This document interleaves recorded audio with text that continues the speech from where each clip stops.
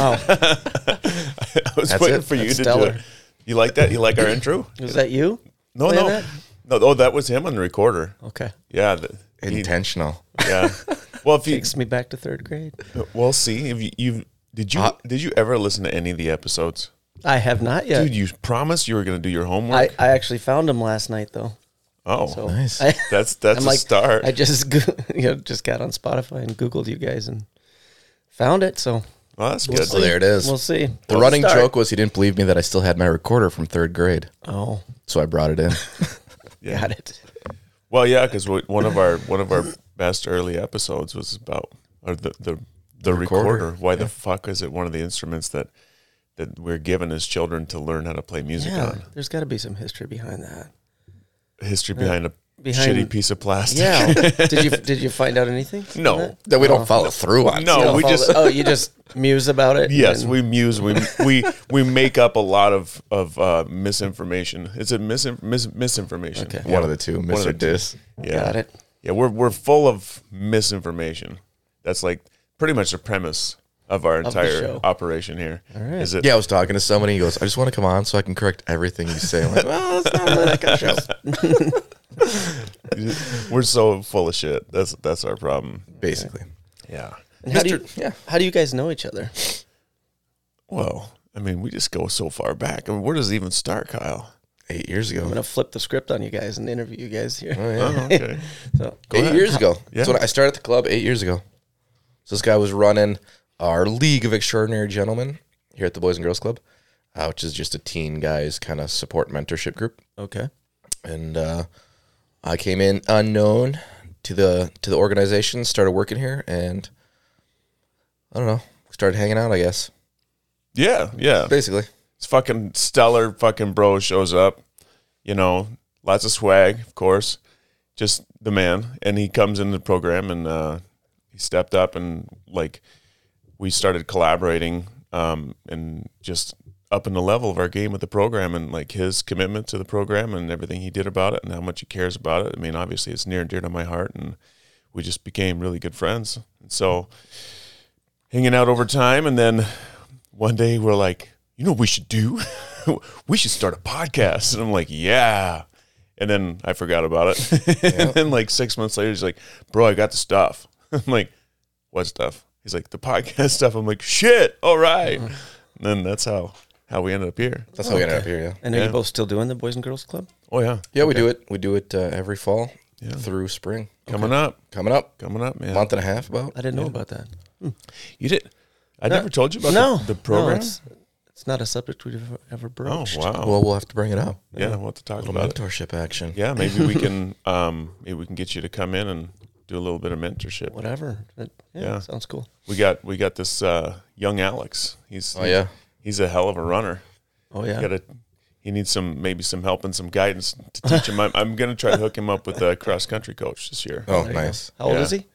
He's 15, going on 15. Going on 15. Okay. Dude, this kid's got like air like you wouldn't believe. I don't even know where it came from. He's this tall, lanky kid. We were on our annual camp out.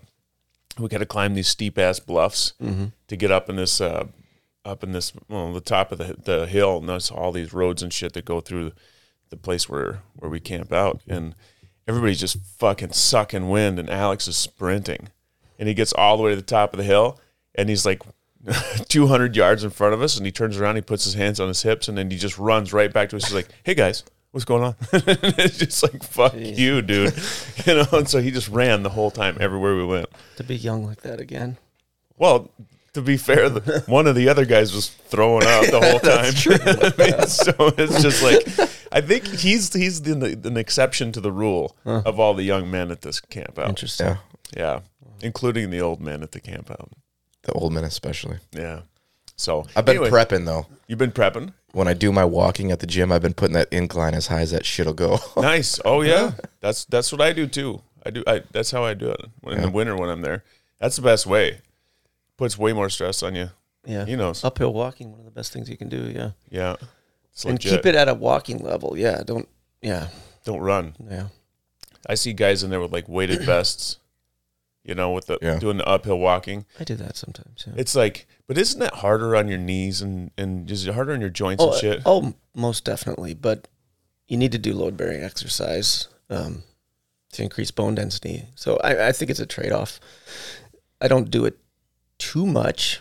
I mean, you can't overdo that stuff, but I think it's okay to do it every now and then. Okay. I think it's been something that I think has helped me with the stuff I do, is incorporating weight vest stuff in.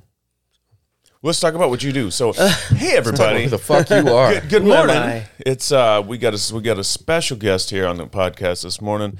His name is Ben Rule. Do people fuck up your last name? All the time. What now? Like, what do you get? Like, what's the most? Ruley, Riley, Royal, Ruile. Ruile. Yeah. I like it. How So do you spell it? Ruyle. Ruyle. So my daughter Seneca, she got introduced at a swim meet once, or they announced a meet result, and so her name is Seneca Rule. They pronounced it Senesqua Riule. So we still call her that sometimes. That's amazing. Yeah. Does it piss her off? I don't think she's at that point where she gets pissed off. Just kind of. So you don't do it It's enough just then. wonderment, right? I suppose we need to go there. So anyway, yeah. So Ben Rule, welcome to the podcast. Thanks for having me. Buddy of mine for quite a while, man. How long have we known each other? Holy shit, man. I don't even know. I know Trina and I moved here in probably 2003. Mm-hmm. So lived here for a couple years, 2002, 3, 4 maybe, and then moved back to Sauk. So maybe we met during that time.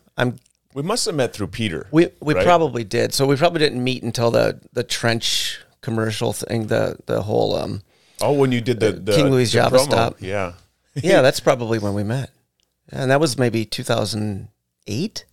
No, I think it had. Was it earlier? Well, It was earlier, wasn't it? it was earlier like- than that. Yeah, yeah. for sure. That was like 2005. Okay. Yeah. Okay. So So we've known each other maybe 17 years? yeah, holy like that. shit, fucking Wow. long time. So I ever tell you about the commercial? No. So Peter Etzweiler, our good friend who lives in LA now, assistant director extraordinaire. He was working. He needed to create a reel for him to show off his talents to other people. Director's reel. Director's reel, yeah. So he wanted to do a commercial from a new coffee shop that I had just built. And he's like, "Can we do that?" I'm like, "Fucking, you can do whatever you want, bro. That's awesome." So he sets up this scene in the middle of a fucking field where they dug this trench, and it's a World War II, right? Right. World yeah. War II reenactment. No, World War One. Oh, World War One. Yeah, reenactment. because I had the pickle helm. Oh yeah, right? that's right. Yeah. So legit World War One garb, all the wear, everything. And on one side of the battlefield was Ben, and on the other side of the battlefield was what the hell was his name? Bill Bowles. Bill Bowles. Yeah. And so they're fighting, and there's like fucking bombs going off, and you hear bullets and explosions and dirt's flying everywhere, and they're sitting in their trench, and they got this shitty tin cup full of coffee, and then Bill Bowles goes, "I'm tired of this coffee. I'm tired of this coffee." And he stands up in the middle of the war, and he's holding his cup, and he's like, "I'm tired of this coffee." And then all the shooting stops. Right. And you Goes just hear silent. like the wind whistling a little bit. Yeah. And he's above the rim of the trench, standing there. in the death zone, basically. and then he looks around. Yeah. And then Ben in his pickle helm from across the other side of the field, he stands up in his trench and he says in German, "I'm tired of this coffee too." Ich auch habe die Nase voll mit diesem Kaffee. Which I don't know any German. I had to get coached on that by Peter's father. Wow. It sounded May he rest good. in peace. Yes. Yeah. Yeah. David Etzweiler. He taught me that phrase and taught me how to say it at least passably to play It the was German fun. soldier. Yeah, you did great, man. Oh, You did thanks. great. I by default became the German soldier because I was the only one who could wear the pickle helmet. It was so small. I said earlier that I've got a small head. so yeah. Yeah. Well, it was awesome. It So was then awesome. what? You just roll up with your. No, in the end of the thing, they're both sitting in the Oh, same right. trench, Right. over a table with the coffee mug, and it's got a King Louis Java Stop Yep. sticker on it, And we're just laughing. They're laughing, having a good time, and like an old timey radio voice comes on. It's like, "King Louis Java Stop, When you're tired of your coffee too. That's right. That's right. Yeah. Yeah. I've still got the DVD of it. Oh, nice. In my Yeah, you can find it on YouTube storage. if you look up Peter Etzweiler. You can find it under his YouTube stuff. But Awesome. yeah, that's pretty cool. Did it ever land him any gigs? I don't know. I mean, he still works as an assistant director, and that was for his director's reel. Oh, okay.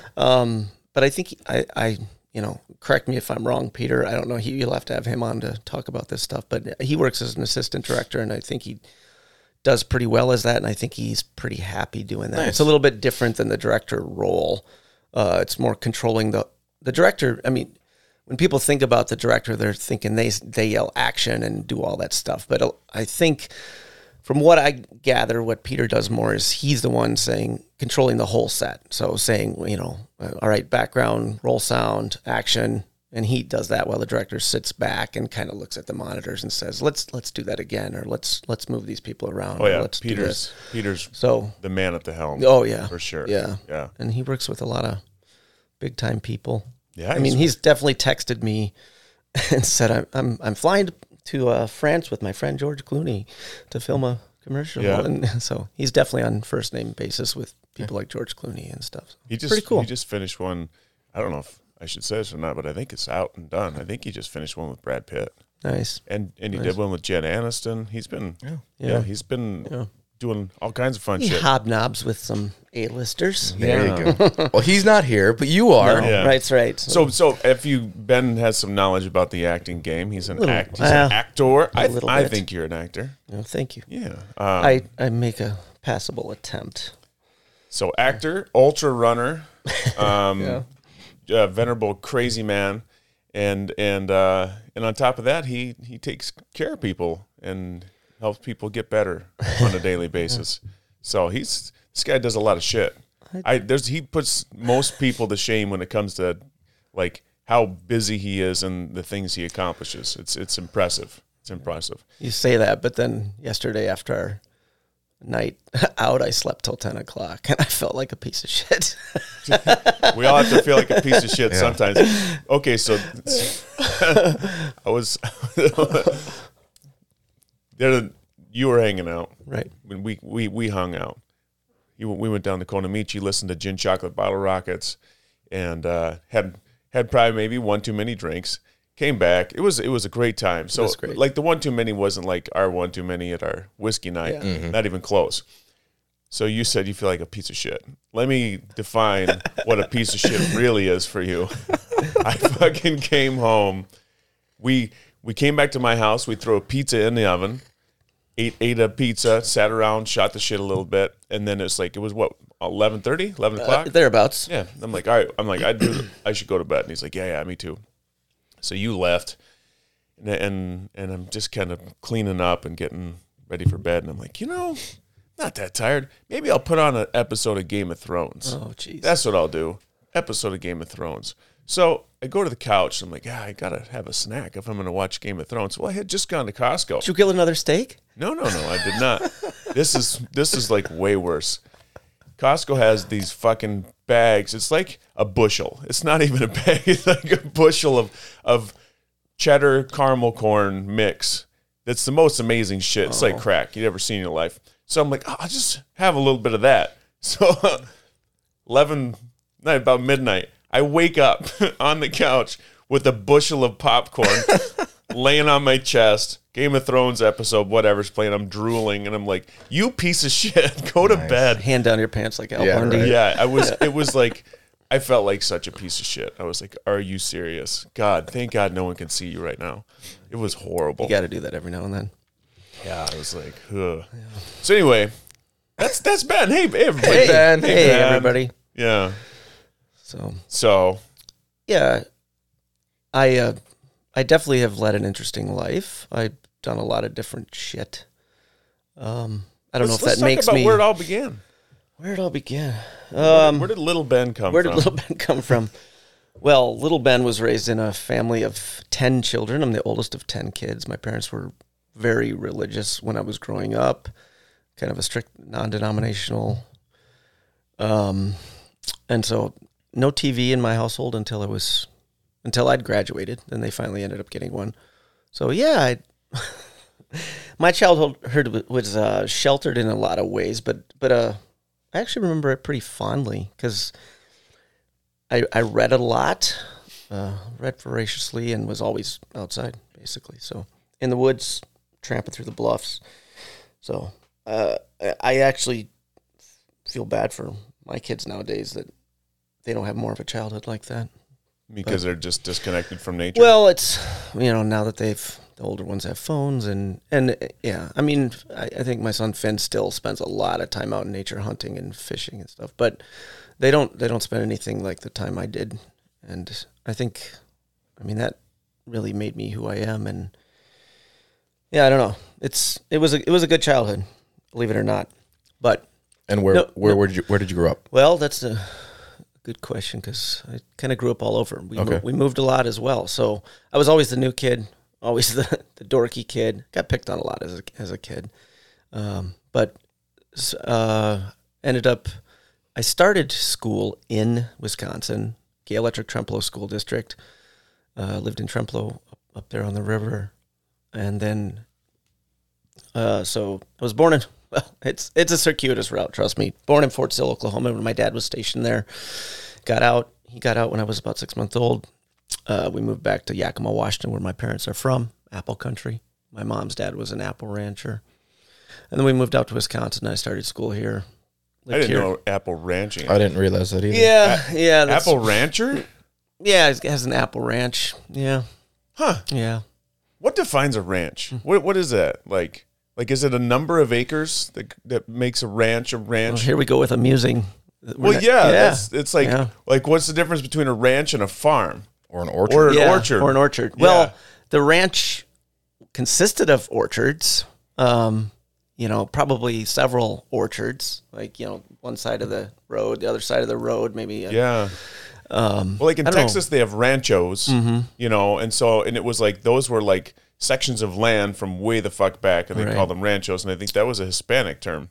Well, it's just the Spanish word for ranch, I believe. Yeah. But I rancho. Rancho, I think maybe ranch is an English word for rancho. Like maybe that's right, derived from the Spanish word, most likely. Yeah. So, but it's like, so how did that make it up to Washington State, where they have ranches? Because like when you go to Idaho, there's people that own like thousands of acres, but they don't call it a ranch. Yeah, it's a farm. What do they call it? A farm? I think it's a farm. Oh. Yeah. Huh. Yeah, I'm not sure. Regarding apples, I've only heard orchard, but I'm sheltered too. So but there are definitely a lot of Mexican people in that area. Oh, they're huge. Yeah, huge a lot of migrant population. workers that pick the apples and stuff. So, and they move around a lot. Yeah. Hence migrant. Yes. Yeah. Thanks for the clarity on that. Yeah. Boy, and they move around a lot. That's what I'm here for. It's just like, dumbass. That's hence the name migrant. Right. Yeah. Do you even really know what the fuck you're talking about? Not really. No. So I'm glad you're here, Ben. Thank you for clarifying. You bet. Yeah. So anyway, started school in Wisconsin, then moved to Oregon, then to Texas, then back to Wisconsin to Platteville. Started high school in Platteville. My dad actually taught at UW-Platteville at that time, freshman, sophomore years at Platteville High School, and then back to Galesville to the Gay Electric Trempealeau School District and graduated with the people that I'd started school with. So kind of weird to meet people, I moved when I was 10, meet them, I don't know, 16 or 7 years later and be like, we went to school together before, you remember me? I know you guys have all formed your cliques and your relationships now, but I'm coming back in and reinserting myself. So that was weird. But man, the school district I graduated from is, just to be clear, is Gay Electric Trempealeau GET High School, Get High.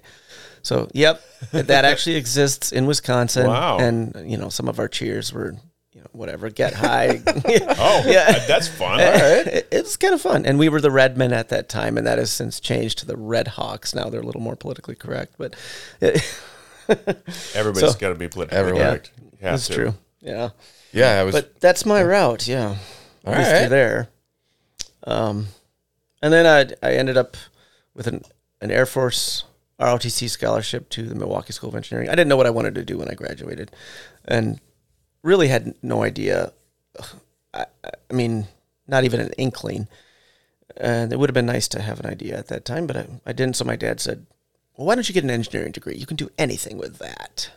So I fortunately had pretty good grades and a very good ACT score, and ended up with an Air Force ROTC scholarship to the Milwaukee School of Engineering.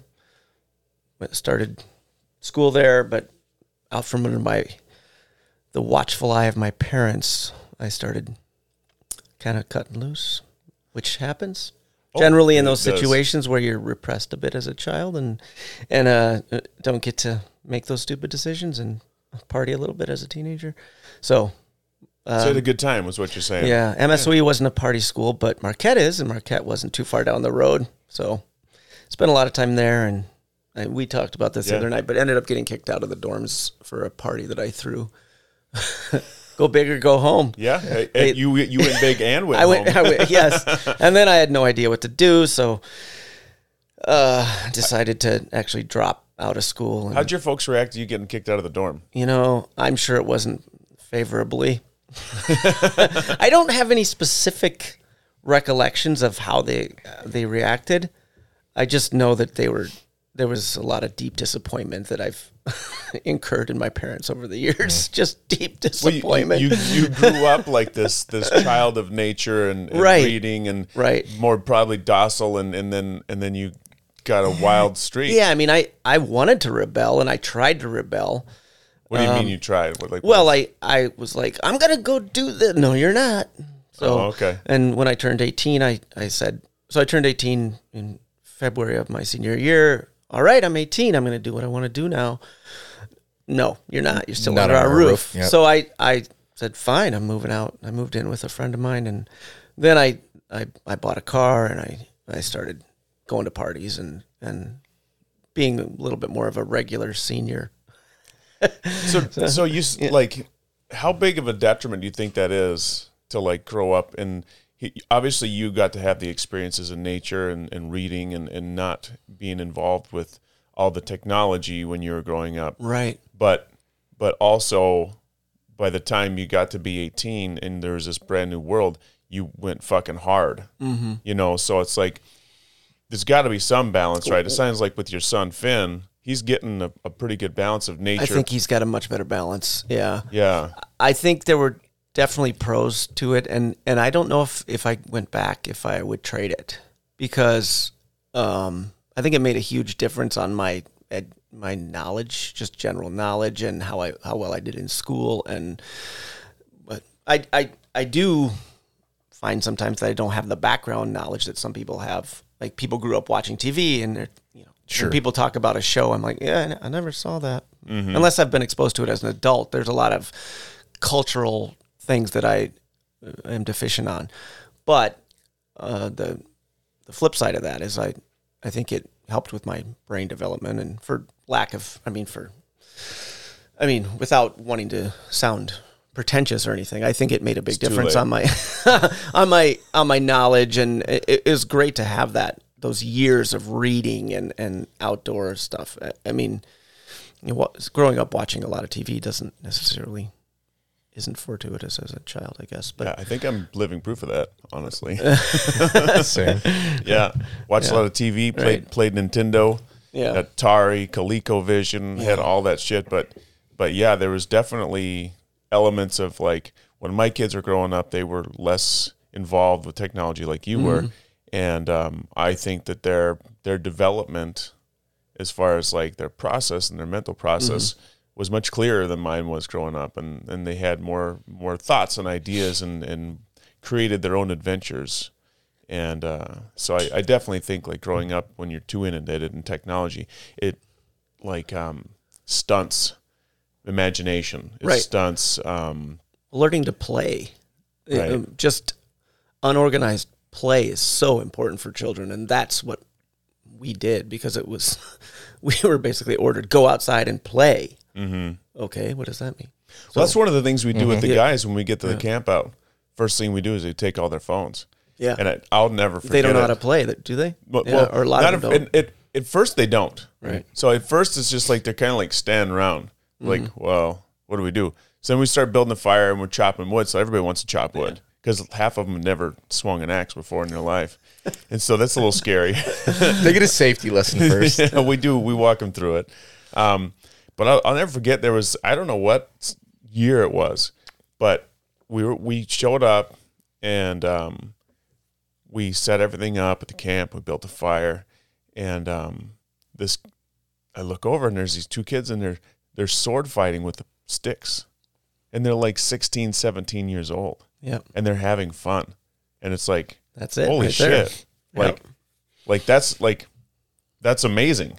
You know, they're having fun with two sticks. You know, Peter Etzweiler and I, speaking of Peter, we came up with this this gag gift, and it was going to be a stick in a bag. Oh, nice. That you hang like at some store in the Dells.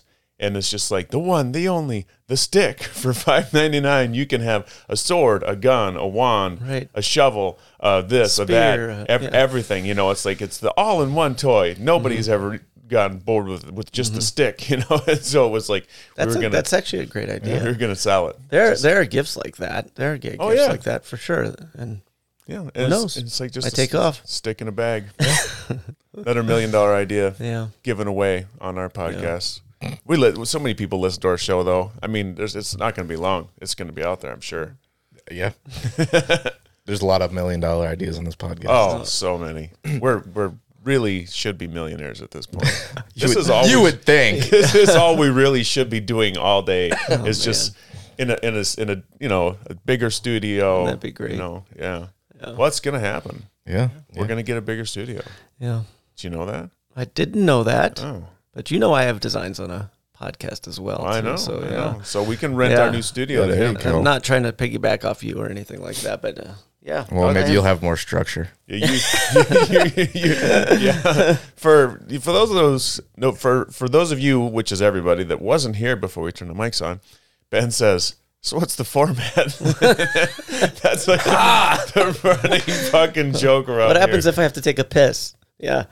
Yeah. Use the bathroom. Yep. Oh, so Michael Zolper and his family were taking a road trip, and he's like, "Oh, we listened to your podcast on the road trip." I'm like, "Oh God." Oh boy. And he's like, "Yeah," and he goes, "So Violet came up with a new drinking game." I'm like, or not Violet, Laurel. And he's like, "What's that?" And he's like, "You have to drink every time Mike says fuck." And I'm like, "You would be so drunk." And he's like, "Yeah, because Violet said that you say the word fuck like a lot of people say the word It's like, yep, that's pretty much right. You should throw a string of them out there right now to help them drink if they're listening again. Yeah, Ike was like the kid who got permission to swear when we first started it the was podcast. so bad. Oh my God, it was horrible. I had to really try to dial it back. I had no idea. Every other word was fucking. It was so bad. It was like how many times we talk about it? I'm like, I don't know why I do this. It's cathartic. Double motherfucker. Speaking of that Alex kid we were just talking to you about who's a runner, same situation, you know, he's not given many permissions. And so Friday night when we're going to our camp out, we go to Culver's and Ike's helping him order. There's a few cognitive issues there. And he's like, what do you want? He wanted a cheeseburger. Yeah. Do you want a cheeseburger? Well, I told him he could get. Yeah, he's like, what am I supposed to do? I'm like, just order your food, man. Just whatever you want. He's like, whatever. Yeah. And his eyes just lit up like, wait, whatever? Yeah. Like, I can get a cheeseburger? Yeah. I can get a double cheeseburger? Wow. Yeah. And Ike's like, you want ice cream? He goes, wait, I can get a cheeseburger and ice cream? Yeah. That must be awesome for It was him. awesome. And it was just a progression. But anyways, we get to the camp out and we're like, look, fellas, we're not in the club. Yeah. We're in the woods. You know, if you feel like you need to swear, it's okay. Mm-hmm. And so exactly the situation with Ike in this podcast, he just like, wait, we can swear? Right. Yeah. Fuck. She just looks around like, yeah, man, you said the F word. Good job. And we're sitting around the fire, and I forgot what happened. And he's just having a ball, and he comes out and he goes, double motherfucker. Like, what? And he got this grin on his face, like this kid who just got away with like top secret Oh, evidence. that's It was amazing. It was amazing. Oh, He's that's just so like, fun. nobody knows what I just did. Yeah, it's pretty cool. So, Ben, I saw you had an ambulance jacket, so I'm guessing the life-saving job is EMT work? I did do that for a while. That's a fairly old jacket, actually. I haven't been an EMT for Oh, about 14 years or so. I'm a nurse currently. Okay. I ended up getting the engineering degree that I talked about after I went in the military, went to the Army, served in 1st Ranger Battalion down in Savannah, Georgia, at Hunter Army Airfield, and got out and then restarted the engineering degree, this time mechanical instead of electrical. And I did end up graduating in 2002 with that and worked as an engineer for a while. But I hated sitting at a desk all day, which I know I could use. Someone who knows me probably understands that. Yeah. Totally. I'm a people person, and I'm pretty energetic, and the job just didn't agree with me, and I started doing fire and ambulance on the side as a volunteer firefighter and volunteer EMT, and realized I needed to make a career change. So after losing my engineering job because of losing too much money on a project that I was in charge of, I decided to go through with the career change and decided to get a nursing degree. Okay. So ended up graduating from UW-Madison with a nursing degree in 2012, and I've been a nurse for the last 10 years. And currently I teach clinical for Herzing right now, a nursing school here in the Madison area. So you've been a nurse for 10 years. I've been a nurse for 10 years already. Yeah. Okay. But yeah. So you became a nurse, and then within 10 years now you're teaching. Like, how did that transition happen? It's kind of an interesting progression. I've always gravitated towards teaching. Most of my time has been in the ER as an ER nurse, and during that time in the ER, I would have nursing students shadow me sometimes. Like, a lot of times nursing students have shadow opportunities, and if they asked for a volunteer, who wants to take the nursing student today? I loved doing that. I liked kind of showcasing my skills, whatever, I don't know. I like the teaching aspect. So had several semester-long nursing students while I was an ER nurse. So grading them through the whole semester. They shadowed me the whole semester, worked with me. And then I also ended up teaching what was called PMDB. So that's Prevention and Maintenance of Disruptive Behavior. And this was at the VA hospital where I spent quite a bit of my nursing career. And that's their verbal de-escalation and physical skills that they teach their employees. So if there's some kind of altercation between an unruly patient or visitors or whatever, staff, hopefully never at that, but what to do, how to talk somebody down, how to it's just that verbal judo kind of stuff, and then how to possibly take someone down and hold them if it comes to that, if someone becomes too aggressive and they need to be given an emergency injection or something like that. So I did get into teaching that, really enjoyed that, and then I spent some time as a nurse manager, as a house supervisor, kind of got into leadership positions, and still really gravitated towards the teaching stuff. And this is just kind of where I ended up. And I don't have my master's degree. I worked on it for a little while. I got a couple classes into it, but it doesn't require it for this position, teaching clinicals. And I don't know if I'm going to go back and get it. We'll see. I've spent a lot of time in school in my life, and it would be fortuitous to do it, but we'll see. We'll see. Everything's still kind of up in the air, and for the moment, I'm content teaching, and it's a pretty decent schedule. It pays decently, and it's fairly. There's quite a bit of job satisfaction, or at least there can be. It has a potential for that. So I thought you. So Ben wiped the table right before he said there's quite a bit of. I thought you were going to say there's quite a bit of dust in there. There's really kind of a filthy fucking place. Little You fuckers. Who's your housekeeper? When we look at this kind of stuff, he's looking around. What the fuck is wrong with these people? No, not at all. You were you were an Army Ranger, correct? That's correct. Airborne Ranger? Yes, that's correct. Okay, yeah. and then how many years were you doing that? I spent 4 years active. Okay, and so you did a lot of jumps and all of that. I did quite a few jumps, probably 30 jumps or so. I was in, both out of planes and helicopters.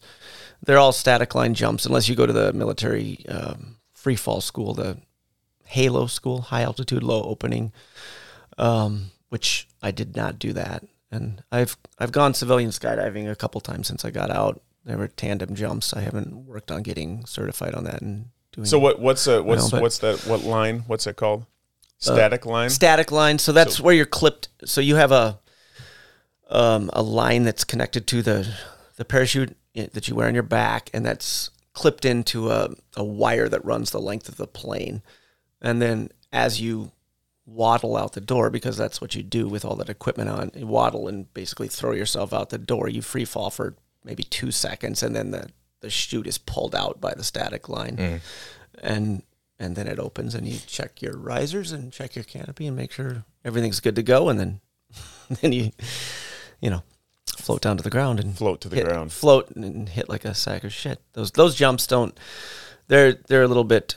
The way you see somebody land as a civilian skydiving with the chutes that you can flare as you land and control them. Yeah, control them a little bit more. It's not quite like that on the static line jumps. You hit pretty hard, and usually the jumps are at night because that's we're out. The American military, enemy territory, right? Well, the American military owns the night, so almost all operations are conducted at night, and so you end up hitting the ground without being able to see it, and so sounds amazing. Yeah, why doesn't civilians? Why doesn't everybody do that? They should jump into the middle of the night. Yeah. So did you ever land in trees or anything like that? I was fortunate enough never to land in trees. I know people who did. There was a guy. So I had two different, I guess you could call them episodes on two different jumps. I had a guy in front of me really injure himself badly, and a guy behind me really injure himself badly. One of the, I don't remember which was which, but we jumped into Puerto Rico and did a month-long deployment there, training there. And on that jump, a guy right behind me or in front of me in the line going out the plane landed on the edge of a ravine or something and fell down into the ravine and broke his back, I believe. Holy and then, shit. Yeah, and then on another jump, this was a night jump, a guy close to me in line also landed in a tree.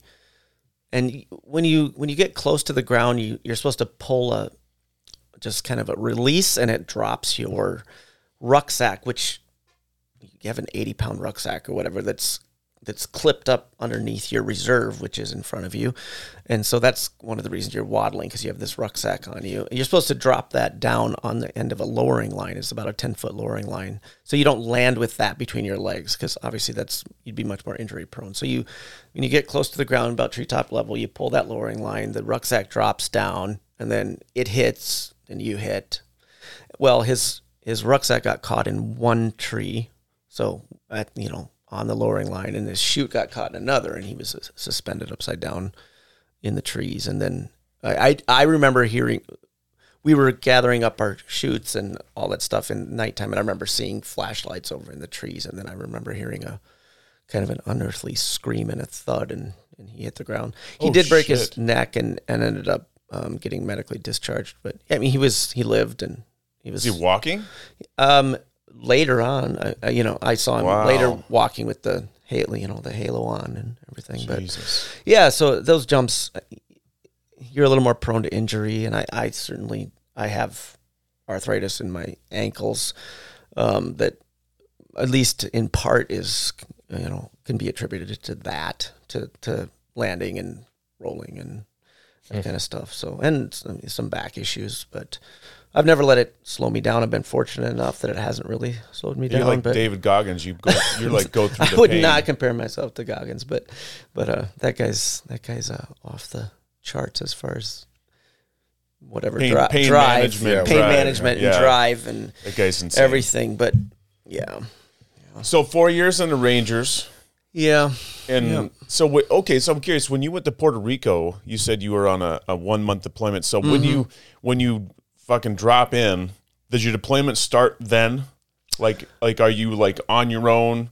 You got to get yourself to a specific we weren't on our point? own. We were there as a whole Right, but- battalion. So you jump in with your squad, and then you hump to the Yeah. what they say, hump to the, you throw your gear on and hump to where we were staying. We stayed in some old military barracks there, and we did a bunch of missions and stuff while we were there. So some of the time you spent, in garrison there doing whatever. So my actual job, my MOS, military occupational specialty, was radio repair. So when I was in garrison, and not out in the field on a mission or whatever, I was repairing radios or night vision equipment. So night vision goggles, night vision scopes, that kind of stuff. And then out in the field, generally, my job would be as an RTO, so a radio telephone operator. So humping the radio and being on the radio, being the guy that always gets shot in the movies, like trying to call in fire support or whatever. You're the guy that gets shot. Yeah, I'm the guy that gets shot right through the radio or whatever, So when a guy gets hurt like that, like if they fall and they get hurt, broke your back, broke your neck, you guys got to like stabilize him, get him, and then hump him out? Like, yeah, I didn't have anything to do with that at that time. But yeah, I mean, there are medics. So yeah, but then you got to get him to the barracks because, they would have, right? Yeah, they would have. I don't know exactly what happened. I just heard about it later because it wasn't in my periphery on the jump. Like I was taking care of myself. We jumped in at night. You gather up, you land, you make sure you're okay. You gather up your chute, and you probably, I don't remember exactly how that one worked, but we probably dropped off the chutes somewhere on the drop zone, and then we did a 12-mile road march or whatever to the barracks, and I just remember hearing about it later that so and so, ended up breaking their back. So I'm sure there were medics who attended to him, put him on a backboard, got him into there. I'm sure they had to call an ambulance or get some kind of vehicle there to get him to a hospital. So yeah, I wish I knew more about it. Well, maybe I don't, but I wasn't involved on that stuff. Picture like you're the radio guys. Yeah. Like, we need a medevac now. Yeah, but yeah. See, I mean, I wasn't. I'm sure there were jump controllers who were more in charge of the drop zone and stuff. So my mission, my radio operating stuff wouldn't have started until we got in and got to where we were going. And then, okay. But yes, you're right. On an actual, like a combat mission, then yes, you would have landed and been on the radio right away and stuff. I don't have real clear recollections of how that all went. I mean, this was in 98 maybe. So this is like 25 years ago. Yeah. So, which is hard to imagine it was that long ago. But yeah. Sometimes it seems like yesterday, and other days it's like, whoa. Yeah. Yeah. So it's like, where the fuck is Raule? We need Yes. We're here. Yeah, that was fun getting yelled at by drill sergeants in basic training and stuff. Riley, Ruley. So my dad was also in the Army, and he had some great stories about drill sergeants. He always seemed to have better stories than me, which is, I don't know why. Maybe it's because he was in the early 70s, and I mean, I have some good stories, but he just had funny ones. I don't know. I grew up listening to my dad's stories about him growing up as a kid and him in the military, and he grew up in like Cowiche, Washington, so outside of Yakima, like the very heart of apple country, and grew up on a ranch or whatever you want to call it. So his parents weren't apple farmers or ranchers, but yeah, my grandpa on my dad's side is a gun collector, and my dad grew up roaming the hills out there, and with guns, and his two brothers, and he had a sister as well, but it was mainly him and the three boys out there. He has some great stories, and it'd be fun to. Yeah, he'd be a fun one to have on a podcast, and maybe he'll be your first guest. maybe He'll be your first guest on that your would be podcast. that would be fun. Yeah. So he writes plays, right? My dad writes does, plays, Yeah. he So is does. that how you got into theater? Was through No, your dad? because that didn't start until recently. His first play was produced in 2017. I believe. Oh, that no shit. He wrote his first play in 2017. my dad is one of the most educated people I know. He's got 3 master's degrees and a doctorate, and shit. he. I mean, I have a very interesting resume, but it's nothing. I mean, I don't know. I mean, it's. I guess I feel like it's nothing compared to my dad's. I have 5 kids. He has 10. he has all this education. He's done a little bit of everything too, and been very upwardly mobile in his career. And has owned his own business a couple times, and right now he does consulting. I mean, he's partially retired, but he still does a lot of consulting, and what he does is talent management, which I don't know a whole lot about, but I guess the gist of it is that he goes into companies. I think he just had a consulting job for a hospital or a health care organization down in the Bahamas, and he goes in and he tells them, or he helps them find the right people to match up with their executive positions. So that's kind of what he does now. Like a headhunter kind of guy? Yeah. And I, forgive me for not knowing more in depth what he does. He would have to ask him specifically, or I'd have to do some more research on it. But that he basically does talent acquisition, talent management. But he's always written. He's written several books, and he wrote a novel, I don't know, maybe 20 years ago, and then he wrote the screenplay for the novel and sent it off and tried to get that made, and that never happened. But then somehow he got into writing plays, and he's had notable success with his plays. He's had one produced off Broadway in Manhattan. I went and saw that, and he's had one produced in Pennsylvania, one produced out in Florida, or 2 produced out in Florida now, one of which I was fortunate enough to be a part of. And so he lives in Fond du Lac now, and spends a good portion of his day writing. He's a very driven person. I'm sure he's up already this morning and writing. Wow. Yeah. And I got none of that talent as far as writing goes. I enjoy writing, but I just do not have that writer's knack. But I do act, and that started in high school. Drama, actually it started in I'll take it back. In grade school, in Trempealeau Elementary, I played the Tin Man in The Wizard of Oz. We did a musical. Someone posted a picture on our high school class Facebook page of me as the Tin Man, and yeah, I had to sing a solo. Yeah, really? Interesting, yeah. What was that like? I had a crush on Dorothy. Fucking frightening. Oh, of course yeah. You had a crush on yeah, Dorothy. the girl who played Dorothy was like my grade school crush. It's hilarious, but I'm sure it was terrifying as a 3rd grader or 4th grader to have a solo. Yeah, but I really don't have many memories of it. I just remember that it happened. So it must have been. I must have managed the fear somehow and had gotten some kind of enjoyment out of it, because it's not like I wake up screaming thinking about that memory. Oh, thank God. It's not a recurring nightmare that I have. But that was my introduction to performing in front of an audience of some sort. And then I don't remember doing any more of that until I got back to Gale Electric Trempealeau as a junior. And then I was in several plays as a junior and senior in high school and enjoyed that. I was a total nerd, geek, band geek, whatever you want to call it. I ran cross country and track. My parents would not let me play football at that time.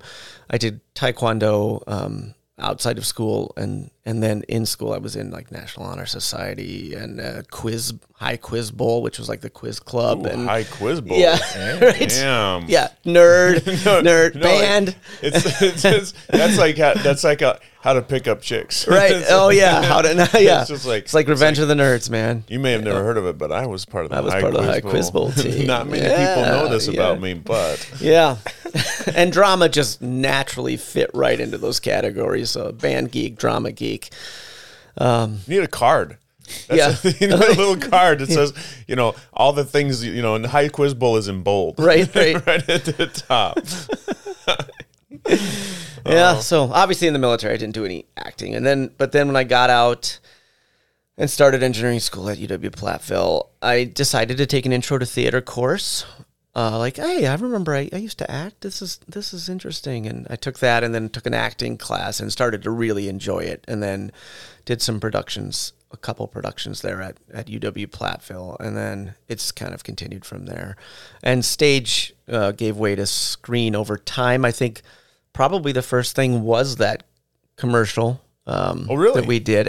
I believe so. I believe that was the first thing I did that wasn't on stage. And that, I mean, obviously an experience like that hooks you. It was so much fun. And acting for a camera is totally different. And I mean, they are so diametrically opposed in a lot of ways, but so similar. And they each take their own unique set of skills. And I enjoy each one. I really don't know which one I enjoy more. I've been fortunate enough to be able to continue to do both as an adult. And I generally have people ask me to be in things. I mean, I do audition still. I've just been very, very fortunate with people saying, "Hey, I'm directing this play. You want to audition?" And do you feel like the acting scene around here is kind of lean, and so like maybe there's not a, or do you? Maybe that's why I get cast. Thank you, Ike. That's one way to put it, Ike. Jeez. Well, okay, so let's dial back to asshole. Do you think that maybe comments. you just actually suck? Do you think you just get defaulted into positions? No, I'm just saying like it was an opportunity. Like people know you act. Like That's true. everybody I know that knows you knows that you're an actor. Right. And so it's just like whenever there's a play that comes up, they obviously want people that can act. They don't want Joe Schmo. And so they're like, hey, we know Ben acts, and we've seen him in this and this and this. And so it's like, Well, I've definitely been led to believe from numerous people that as far as male actors in the Baraboo area, we're a little more lean, I guess you could say. When they're casting a production, they generally don't have as much talented male actors. Well, I don't know. What I'm saying. I mean, they don't have as hard a time casting the female roles, but finding men who, and maybe, I guess that it's possible that that's the way it is with theater in general. Not as many men tend to gravitate towards it, but I don't know. Dude, when I saw it, so he did Shakespeare Abridged. Oh yeah, and it's a fun show. I've never you blew me away. I had no idea of your chops at that time. And have you ever seen Shakespeare Abridged? Nope. So the Reduced Shakespeare Company are the ones who did the show. What they did is they do they revamp other shows. So they take all of Shakespeare's plays and do it in 97 minutes or whatever. That's the premise of the show. So it's 3 actors playing all the parts. So they do all the comedies as they do Othello as a rap, and they do the second act is all Hamlet, but the first act is all of the comedies and all the other tragedies all combined into whatever, and then the second act they do Hamlet, and it's compressed, and then they do it again faster, and then they do it again faster, and then they do it backwards. So it's a madcap, crazy amount of costume changes, playing a bunch of different characters. It's and the lines, hilarious. The memory and the cadence, and you were brilliant. You were brilliant in that. Thank you. I played the character that plays all the women characters, so I was wearing numerous wigs and skirts and having to do so many quick costume changes. It's a very physical show and a very physical role, and I do enjoy physical comedy and tend to be a fairly physical actor, and so it suits me well. And it was. Yeah, well, I didn't actually know you were at that show, so that's cool. I'm glad it was you awesome, saw it and man. enjoyed it. It was so awesome. It was actually the second time Did you see it in the theater, or did you see it outside? Outside. You saw it. Okay. Yeah. When me and D. Lance Marsh and yeah. Okay, so then we did it again. Bill and Molly and I did it. We did it in 2015. I saw them both. You saw them both? I saw them both. Okay. I did. Yeah. Because I remember the one outside, but then I also remembered you did it with Bill. Yeah. So I saw both of them. Right. Yeah. Yeah. It was such a fun show, man. I would love to do it again. That's a show, though some of the stuff gets outdated. You remember I came on stage as an audience member. I started out in the audience and get called up and have some note cards to start telling about Shakespeare's life. And they've updated the script and made it with a phone and whatever. But I really have a fondness for the original script and the original production that they did, the Reduced Shakespeare Company did. And nobody can top them. But I'm glad you enjoyed Yeah, it. it's fun. Did you ever do any plays or anything like that when you were young? No. No theater. Like, no. What about like classroom plays, Christopher Columbus shit? Did you ever do anything? I don't even think so. No. I was in like 5th grade chorus. Hey, that's there you go. something. No solos. Don't worry. No solos. Yeah, I don't know how I got a solo in 3rd grade or 4th grade. Yeah, Well, I don't think I obviously could sing back they then. but- recognized talent when they saw it. Right. Yeah, that's. I think they were foresaw like- the future. Total drama and band geek in the making right here. Got him hooked. You're going to be the Tin Man. You keep saying geek. I think that like it used to be a geek. Like it used to be a thing. I think anymore. I think like people who are in the arts, I think there's a little more appreciation for that. Yeah. You know, I really do. Well, okay, let me tell you this and then rethink that. My first concert, the Canadian Brass Oh. at the Overture Center, or maybe, was it the Overture Center back then? It was in like 92 as a senior. Okay. I got to borrow my dad's car and drive down with a couple other band guys from Galesville down to Madison to see the Canadian Brass. That was my first concert. The three. Okay. Was it like, were you guys, was it pretty exciting? You're And like, we were oh my God. fangirling, like, yeah. Hey, so wait, we what? were pretty geeky, pretty nerdy. I still love the Canadian Brass, but it's like, I look back on that and I'm like, oh boy. Yeah, wow. I think if I'd have I saw could have been at Alpine Valley seeing Metallica and Canadian Guns N' Brass Roses on or the something. playbill, I think Yeah. maybe I'd have been like, Well, my nah. parents would let me go to that. Oh, That was the sure. thing. They wouldn't Oh. let me go to like Alpine Valley and see GNR or something like that, which is what I would have loved to do. But So that's when you say, yes, we are absolutely going Yep. to Canadian Brass. right. Here's You the know. tickets. Yeah. Wink, wink, nudge, nudge. Yeah. And then you have someone bring you back one of the flyers from the thing. Right, and right. Yeah. Then you go see Metallica. Oh, Absolutely. that would have been sweet. Yeah. Did you go to like concerts and shit much when you were young? Yeah, more when I was like able to drive for sure. But yeah, I kind of was able to do more what I wanted. So Yeah. I'd go down to Milwaukee to like Summerfest a couple times. There's a couple Nice. summers. We were lucky enough where like one parent would take our little group of friends. So like I went and saw Chili Peppers in Milwaukee and then sweet. Minneapolis. Nice. Once I was 18, we'd go to like down to the rave in Milwaukee and like see like the more heavier bands like Soulfly and shit like that. And then we got really into Soulfly, and then their guitarist Mark Rizzo was doing a private show at what the time was Blue Chalk Club in Madison. Blue Chalk. Where? It was a pool club, and they had an upstairs that was like a really intimate bar and stage. Oh, that And sounds cool. Yeah, but two 18-year-olds who scored tickets. And so there's only like 30 people in this room, all of whom were adults, and then two 18-year-olds watching Rizzo just launch it on his guitars. I mean, it was pretty awesome. Oh, that had to have been like such a surreal experience for you at 18. Yeah, man, it was Like, we have arrived. it was legit. That's So, awesome. That's awesome. What's the rave club like? I've never been in it. Is it like super seedy? It seems like it's like from There's the like- outside. you know, the main stage, it just smells like weed, probably. But it's big and everyone's close, and it just depends on the band. But they've got like little. It's been years. I feel like it was like a hallway with like a stage and a hallway kind of thing, like Really? smaller bands, and you could just chill and listen to them. But the caveat was my buddy was going to Marquette at the time, and we were staying in his dorm, and we were hungry afterwards, and there's a Taco Bell outside the Raven. We're like, oh yeah, we'll just stop and grab some Taco Bell on the way over. And he goes, no. He goes, last night 2 people got shot there, man. He goes, we'll just order that in. We'll order in. It's all good. That's a super sketchy part of town. Yeah. It really is. Like, that area is like, I'd never been there till Connor and I went to Eric Church. And it was like, where the fuck are we? Like, it was my hotel was there. It was right across the street from the rave club. And I'm like, this seems super sketchy. Connor's like, are we cool? Yeah. So I don't know what it is now, man. It's been years. I still see a lot of announcements of people playing there. Yeah. Yeah, a lot of people still play there. I mean, it's busy, but yeah, some decent acts too. But yeah, it's like you gotta have security or some shit. Yeah. Every time we went there, it was more like the heavy metal kind of stuff. So Yeah, yeah, the Bled. the Bled. Yeah, dude. That was the name of the band, the Bled. One of them. Yeah. Wow. Did you ever go to the Safe House when you were there? No. Okay, so there's there's a bar, I guess, called the Safe House, and it had. We never managed to get in when I was there, but obviously we were underage too. But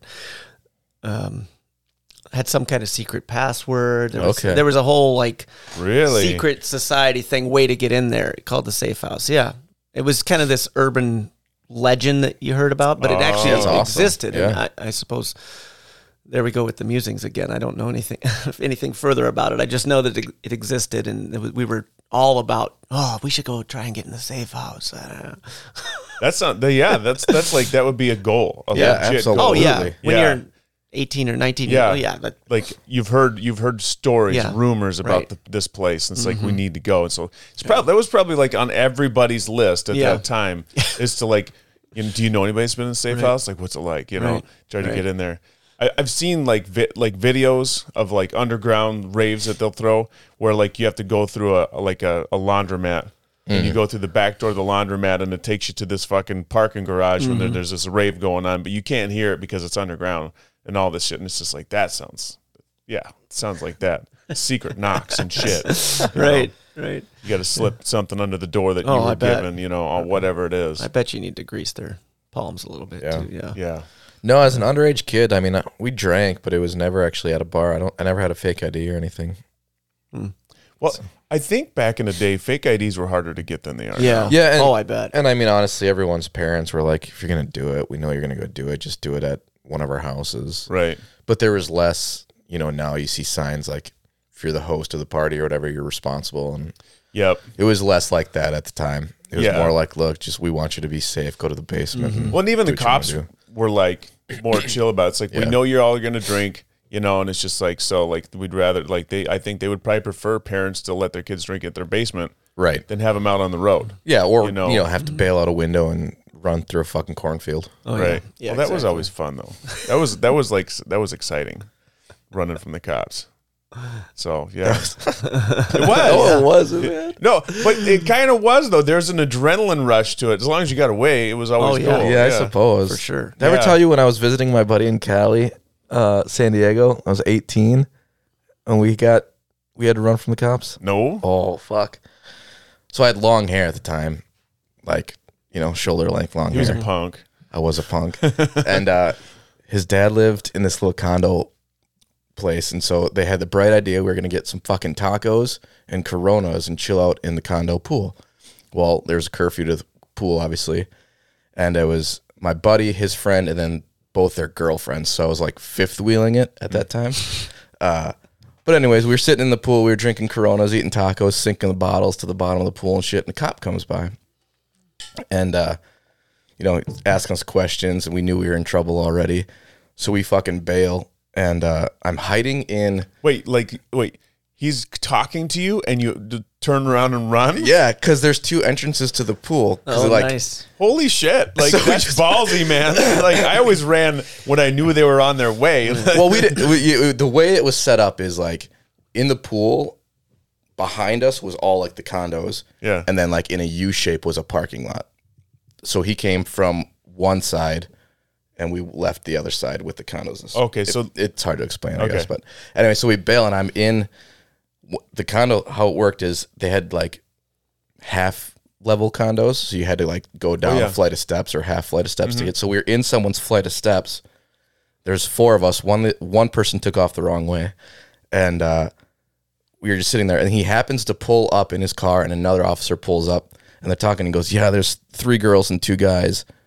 And I knew because I was the guy with long hair that he had that wrong. So I jumped up out of the fucking basement. So I was like, I'm a fucking dude. That was fucking slick, buddy. That was pretty slick. Yeah, and then we had to run again. Yeah, of course you did. Did you get away? We did. Oh, I'm a fucking dude. Do not disparage me. Get it right, dickhead. Yeah. So that's kind of awesome.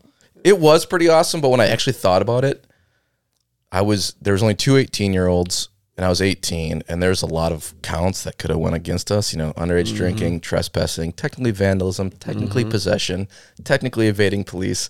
I'm like, ooh. Yeah, but it's 5 or 6 things that... Technically, you wouldn't have a badass fucking story to tell either. True. Except for my buddy who went the wrong way was running across, like, the concrete walls that separate the highway and the condoplex and jumped off and landed on someone's Ingeron sprinkler. Oh. So when the four of us got away after I jumped out of the little basement thing, he ended up calling us. We had to go find him because his fucking foot was bleeding because he jumped on a sprinkler. Jesus Christ. See? He's got a scar. Even better. Even better. Then that same trip was the one that we rented the motel in a really shitty part of town. We had to find the cheapest motel because we were going to throw a motel party. It was just me and one other guy who were 18. So we go up to the lady at the counter and like, yeah, do you got any rooms for a night? Because it was like $49 a night. That's the kind of place we're at. That's legit right there. She goes, it's just got one bed. It's a king-size bed. And we did this. Yeah, it sounds good. we're good. And she's like, it just has one bed. I'm like, yeah, we heard the first time. We'll take it. Sounds great. So we had... She's like, we don't allow your kind in. Anyways, that's the night that I passed out on when hotels used to have the wire rack where you could put a luggage thing that was bolted on top of the wall. That's where I slept. You slept on the wire rack. Did you put something on it, or did you just have that wire on your face? Yeah, man. Oh my God. Curled up. Nice. That's like my something rebellious, out of a movie. That's my rebellious times. Nice. So nice. Yeah. See, I did cool stuff. Yeah, you weren't a nerd. I remember climbing into I was at some party down in Savannah when I was stationed down there, and I don't know if I was underage at the time still yet or not. It doesn't really factor into the story, but I was climbing into a second story window for some reason at this party. Wait, and climbing like up scaling the wall? Well, there were grates there were grates that's kind of on the building, on the the facade of the building had iron railings or whatever. So I remember climbing up, and then I slipped and fell and ended up impaling my hand and kind of hanging there. Holy shit. Yeah, and I still have just a little scar there on my palm from that, but I ended up having to go to the ER and get that sewn up. But yeah, that was fun. I've seen you see that in movies. Yeah, just pop into a bedroom up there, my hand bleeding, and some couples having sex up there or whatever. Hey, what's up? That's not the part I was talking about. I was talking about the gore of the hand going through the pike. Yeah.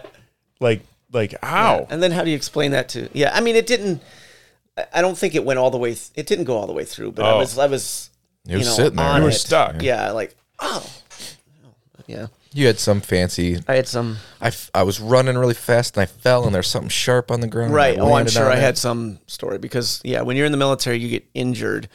It's not like you can show up to work or whatever and be like, I was partying and I did this. And you have to, yeah. You're government property. You can't go injuring yourself. And the stories you come up with when you're a kid that seem like so fucking logical. Ones, yeah, they're terrible. It's like the worst. Like we think we're so smart when we're kids. Like oh yeah, they'll totally fucking buy this. Our parents are idiots. Right. It's just like so. Bailey and a buddy of his, they were teenagers for sure. I'm trying to think if they were 14 or 15. And they decide they were staying with a friend, and they're like, yeah, my dad's got not me, the friend's dad's got a cooler of beer in his garage. It's like, oh, we should go have a beer. It's like, yeah. So they go out and they have a beer, and now they're already buzzing hard because they're teenagers who've never drank.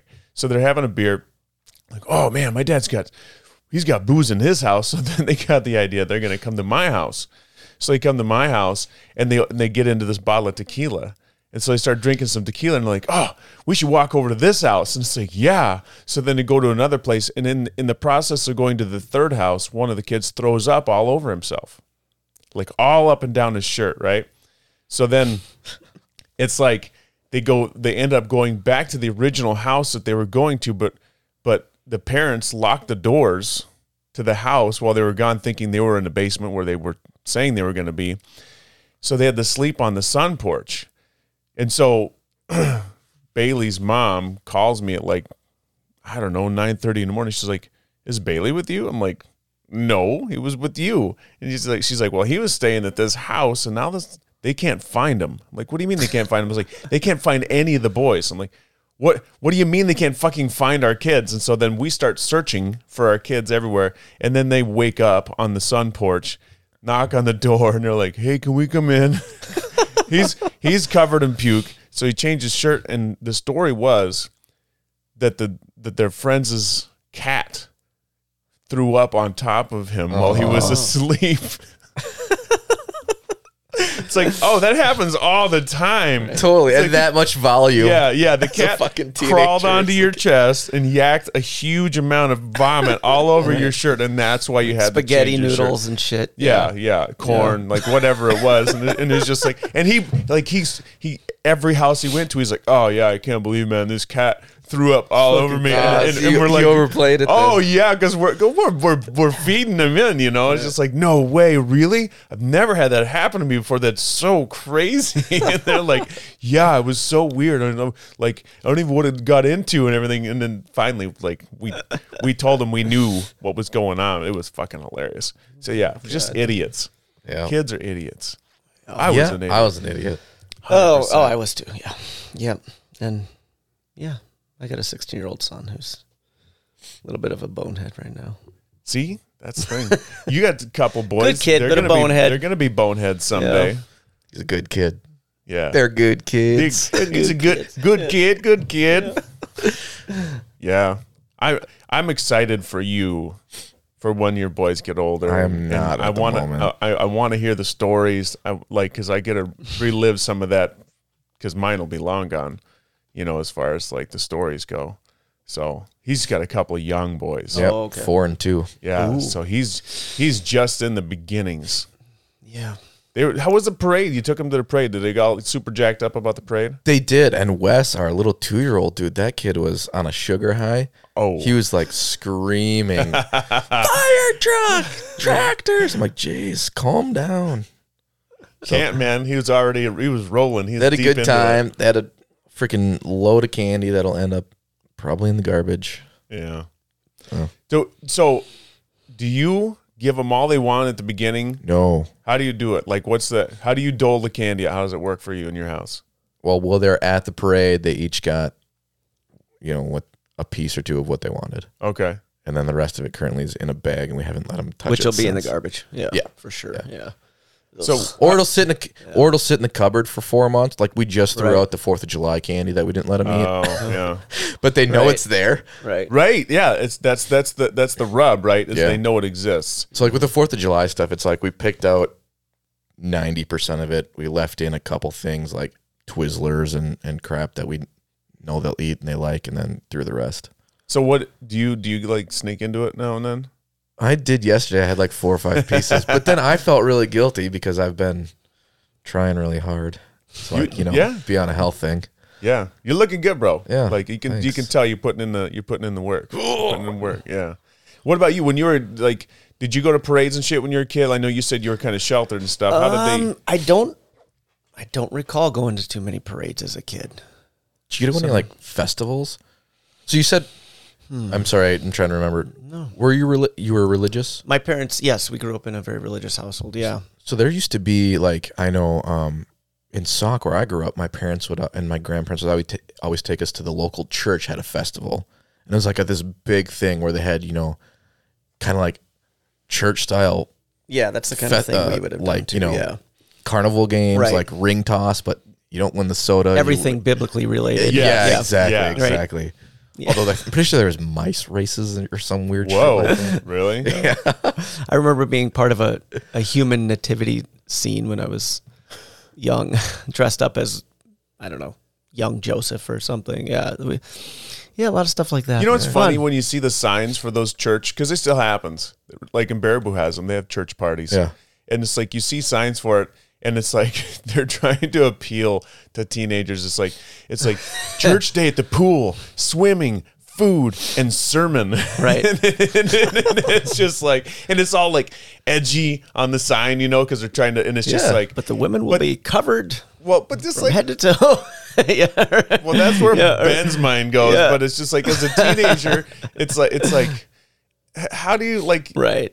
They're gonna look at that and be like, not. It's like if you're not part of the church, how many people actually go to that? Yeah. Yeah, It's like if your parents aren't sending you. Like how many friends are like, oh man, I'm going to this Right. thing. Did you see And the you should sign? totally Yeah. come with, you dude. should come with. It's like, whoa, what's it about? And it's like, It'd be fun to infiltrate something like that. Plus, though, as a if I bring a teenager. friend, I get an extra game ticket. Oh, yeah. The old bonus. Bring a friend, get an extra ticket. Yeah. I remember. I don't even know what it was. I'm going to compare it to our teen center, but it was not that in Sauk. And it had opened up, and it was just like this guy who had opened it up. And my buddy's like, "Oh yeah, you need to come to this teen center." I'm like, "Oh, all right, yeah, I'll come hang out with you." And I walk in, and there's like 2 people there, and there's an Xbox, and then there's this guy in the back like reading from a book and talking to like one other teen through this book. And I'm like, what the fuck is this, bro? he's inoculating. It was pretty much like, yeah, the local pastor is trying to open a teen center, and it was very much. Oh, he had the video game console, and then it was him reading. Yeah, the only game you could play on there was some kind of like alphabet game or some shit. Yeah. It's like, what kind of loser games are these, man? Right. I joined a church when I was a teenager because this really hot girl was going there. That's a good reason. Yeah. Well, you made me think of it because you were talking about the girls are all covered. So I used to go stay with my mom in the summertime. My parents were divorced, and so I spent my summers with my mom in Montana. And there was the pool, like the city pool. It was like the big fucking thing because there was a town with like 2,000 people. So, and it was an above ground pool, but it was pretty big. And so you get a pass, and all the kids would go swim in the pool, and it was in like a fucking pole shed. So it sucked. But I remember there was this girl that talked to me, and she was like, I thought she was a goddess. I couldn't even tell you what she looked like, but at the time she did, and I was like, nobody talked to me. I was like, I was the fat chubby kid that like nobody talked to.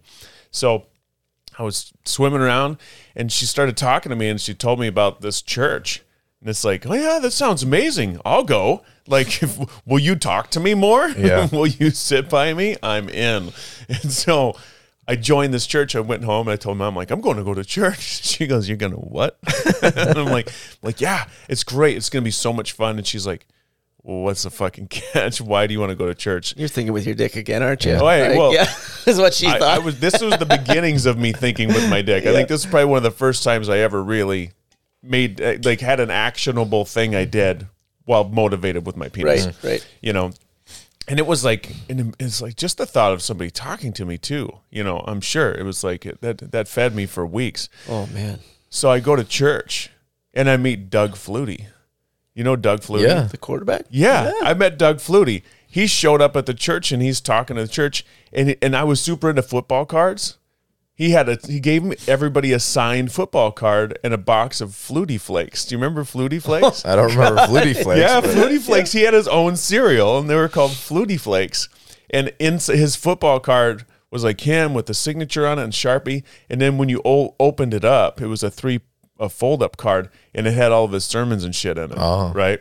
So I put it in. He was a religious dude. Oh, yeah. Okay. So when I came home from my summer, I couldn't wait to tell all my buddies that I collect football cards with about this signed Doug Flutie football card. And first, nobody had even heard of Doug Flutie. None of those guys. It was all Troy Aikman and Joe Montana and all those guys. And they're like, let me see this thing. You're full of shit. And so I sort of showed them the card, and they're like, what is this? Some kind of God card? And I'm like, shut up, man. It was super cool. He's a real quarterback. Look. And so he was playing, I think he was playing for the Chargers at the time. And he just kept opening it up. And they're like, you're such a loser, man. This isn't even a legit totally card. Backfired on you. Oh, yeah. I was like, when I was a kid, I so badly wanted to be cool. Oh, like God, so badly me wanted to too. be cool. All these guys I knew and hung out with, they were all super cool. I have no idea why I was around other than maybe to pick on. But I wanted to be cool. And I remember one year, this Karate Kid was really big. I came back and I'm like, yeah, I learned karate when I was on vacation. Nice. And they're like, really? And I'm like, yeah. And they knew, like instantly they knew I didn't learn anything. And they're like, okay, well, let's see what you got. And so I like did some kick moves and shit. And they're like, you want to fight? And I'm like, yeah. They fucking beat my ass. Oh man! And I was like, I just wanted to be cool so fucking bad, you know. And so I lied, told them I learned karate. I was a black belt in 2 months. Damn, It was insane. You have no idea. the Jean-Claude Van Damme movies were out, and they were so that's huge, right. and it's just like everybody's like Bloodsport. And I was just like, Seagal. yeah. Back in the day, growing up a nerd. Yeah, that's Yep, all right. exactly. Yeah, it shaped me though. How long did you go to the church? Just the one time? No, I To meet went. Flutie? No. I probably went like for at least 3 Sundays. Okay. I think I went at least 3 times. Yeah, Nice. yeah. But then I realized like this girl, like once I got into the church, she was like, okay, so I'm gonna go Sure. talk to pastor or something, and it's just like, oh, you're not gonna talk to me anymore. It's kind of sad after that. Yeah. So, but I mean, the people were really nice, and they gave you free cookies at the end of the deal, so that was good. Right. So Legit. yeah. I got confirmed for a girl, so it's all You good. what? Well, my wife. Oh, okay. Well, there you go. That's a different story. Yeah. You She had to get married at church. She didn't have to. She wanted to get married in a Catholic church. So I was So you had to. Okay. the 20-something-year-old taking private lessons with a nun, and then I got confirmed with a bunch of high schoolers. did you get baptized? I grew up Catholic. Oh, okay. I just had never. I'd done everything up until confirmation because I started playing hockey, Okay. and my parents were cool enough to be like, "Yeah, youth hockey plays all the weekends, so no more Sundays." Yeah. Boom. That's Make your pretty choice. So you had to get confirmed, but you were already inundated in I the was church. already Catholic. Yeah. Yeah. So did you have like the big Catholic wedding? Yeah. How was that? Was that like crazy? I mean, they're so fucking long, right? It was long. It was full on. It was like an hour or something. But so my grandparents, the one who would take me to those festivals, were so Catholic themselves. We had a 1:00 mass that ended at, let's just say, 2:15. My grandpa left that to go to his own church to a 4:00 mass before coming to the dinner for my wedding. Holy shit. Wow. That's commitment. That's commitment. Yeah. What when you like I went to a funeral once. This is my ex's family, uncle or grandfather passed away, and like he was a devoted churchgoer. Like every Sunday he went to all the different events and everything. And so it was like when everybody walked up to the pew or pulpit, right? Is that the thing at the front? Pulpit? I think it's the pulpit for. Yeah. Yeah. The So pew the- is what you said. Yeah, pews were yeah. saying, yeah. So they spoke about him, and it was like everybody said he was so devout, and he was here for everything, and he did all these things, and it was like he had all of his favorite hymns and his favorite sermons and everything, and it was just like, yeah, I wanted to hear about like what he was as a man outside of the church, Right. But it's because it's in a church and it's about the church service as much like a wedding in a Catholic church. It's like Yeah. it's all about the church, It's like, well, how much is this really about the people that we're talking about here, Right. Yeah. So I just thought that was interesting. Yeah. I'm definitely not big on religion anymore. Yeah. Either way. Yeah. I've met enough people that are not religious at all that are amazing people, and enough people that are very religious that are not amazing people. So, yeah, I tend to look at how you are as a human being, not what you profess to believe. I guess, are we all in agreement with that? Basically. Yeah. Yeah. Yeah. I mean, Yeah, absolutely. Absolutely. I kind of, I don't know where this originates, but I've definitely heard this a few times. If it's the threat of hell or whatever that keeps you from being an asshole, then are you really that good of a person? Like, Yeah. do you need to know there's some hereafter, or can you just do it on your own accord? Right. So, But Yeah. they're brought up that way though, as like Well, little oh, yeah. kids, Oh, so yeah. so it's like right. you don't even know if they're an asshole yet when they get started getting told that they're going to go to hell if they're Right. an asshole. Right. And so Yeah. it's like don't even give them the opportunity to be an asshole. Mm-hmm. You just like rub that out of them right away, or you make them hide it right away. Yeah. And that's the part that's fucked up. Is like you don't know and if then they they're take an it out on asshole. their kids or whatever. Right, Yeah. they got to do it quietly, and that's the fucked up part. It's like, here's some stories. Obviously, the Catholic Church has had a lot of issues with people hiding shit behind closed doors, and it's like, maybe when they were little, they weren't scared of going to hell if they ever talked about things that bad thoughts they had. Maybe it would have like helped them out a little bit. They needed some mentorship.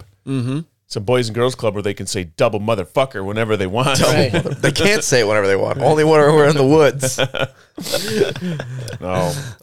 Well, he's when we had our first group with him, and he found out he could say fuck. He just said fuck like 20 times. Yeah. We do a check-in. we're like, so this is how my day's going. This week's been pretty this. It's like I'm kind of feeling like this right now. And it's like his check-in, he's like, hi, fuck. and he looks around, he's like, fuck. He had so much fun. His eyes got he was definitely like that. His eyes got so big, and he's like, no one's gonna say anything right now. This is amazing. Yeah, say fuck again. Holy shit. Yeah. So Ben, dude, we haven't talked about this yet. You run these insane fucking races. Oh, geez, you want to talk about that? Yeah. I do want to talk about this. So listen, this fucking guy goes to northern Wisconsin in January or Minnesota or some shit and runs 135 miles. Well, I haven't done that yet. But you've run snow races before. I have. Yeah. It's fucking nuts, man. I won't run hardly at all like in the regular good weather, 70 degrees out. So I've always been a runner. Like I said, cross country and track in high school. I just tended to be decent at it, and then I did a lot of running in the military. And after I got out, I started doing some road races, 5Ks, 10Ks. Did well. I was fairly fast and decent shape. And then I saw a buddy of mine do Ironman Wisconsin, and I don't know if either of you have watched the start of the Ironman. It's, there's all these people treading water out there in Lake Monona, Monona, because it's in front of the Monona Terrace. And a cannon sounds and 2,000 arms raise, and it starts out. It's incredibly inspiring to watch it. So I saw him do Ironman, and I went, I'm doing that. And I didn't know how to swim, but I mean, other than head out of the water, thrashing. So had to learn how to swim correctly with my face in the water, breathing to the side. Bought a bike and started training and did triathlons for about 3 years before I did Ironman. Did 3 half Ironmans in preparation and got pretty decent at triathlon. I was pretty fast. There's a triathlon here at Devil's Lake called the Devil's Challenge. 1 year I placed 4th there. And when I did do Ironman, I did fairly well. I made a goal and I pretty much came pretty close to the goal, but was totally burnt out on triathlon after that. So, because you're training 3 different sports. You're just eating, sleeping, and breathing triathlon. How long did you train for that? Like, would you say? Well, it was 3 years of all, triathlons, a bunch of sprint triathlons and half Ironmans in preparation for Ironman. But my actual block of training before Ironman is September. I probably started in March, and did followed a periodizing schedule. So you're ramping up for 3 weeks, then you take a week, kind of an off week, and then ramp up for 3 more weeks, that kind of stuff. So it was a lot of training. But when you trained, did you get a regimen? How did you? Did you find someone to help you out? My buddy Clay. Yeah. So he actually coached me for Ironman. He'd done Ironman, and he coached me in swimming and kind of was my unofficial triathlon coach. But I also used a book called Going Long, Training for Long Distance Triathlon by Joel Friel, and basically read that book cover to cover and just kind of followed the principles. Okay, this is what I got to do. This is how I got to eat. This is what I got to do, kind of training schedule I need to follow. So whatever I needed to do to accomplish my goal, I just followed it. And it worked. It worked. But after that, I was pretty burnt out on triathlon. It was a huge, it's very orgasmic to finish like that. But then you get through that phase where you're just okay, what do I do now? And you go through kind of a post-race depression, and you need to really, that's pretty common for people who do big races. Once the goal is done. Then it's done. That has fixated you for so long. You need something. You just kind of what do I do now? You're just kind of aimless. I don't know what I'm doing right now. Wow, I never thought about that. Yeah, so that's something that over time you have to learn to deal with if you do big endurance races, and probably a lot of things are like that. But I decided, what do I do next? I don't know. Why don't I just do marathons now? Just one sport. and why don't I try and qualify for Boston and do the Boston Marathon? So I did a Green Bay Marathon. I did qualify for Boston at that. I did Milwaukee Marathon, Lakefront Marathon, and then I went to Boston in 2006 and did Boston. And did What was that like? Did well. It was inspiring. It was a very difficult race. The thing with the Boston course is the first half is a lot of downhill. So you're flying, and it's really easy to get sucked into that and go out too hard. But it also takes a toll on your legs from all that downhill. And then what happens is mile like 17 through 20, it's like hills. And you hit Heartbreak Hill right at about 20 miles, which is where they call that that's like the wall in the marathon. Oh, okay. So you're hitting a very difficult hill right at a very difficult part of the race. And then it's a lot more downhill into town. But it's a difficult race because of the layout of the race. It's a point-to-point race.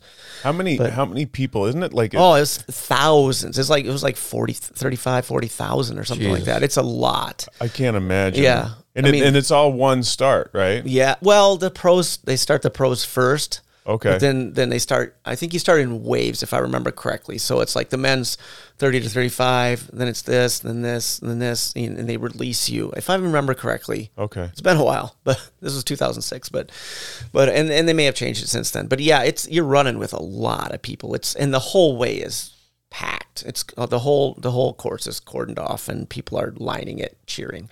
And you pass, I think it's Wellesley College at mile 13 or so. It's an all-female college, and it's called the Scream Tunnel, if I remember correctly, because women are just screaming. And really? And it's supposed to be pretty motivating. Yeah. Yeah, all these young women screaming at you. Motivate you to stop. Right. Yeah, exactly. Or show your tits or something. Yeah. Ben. Right. How dare you? We love you. Yeah.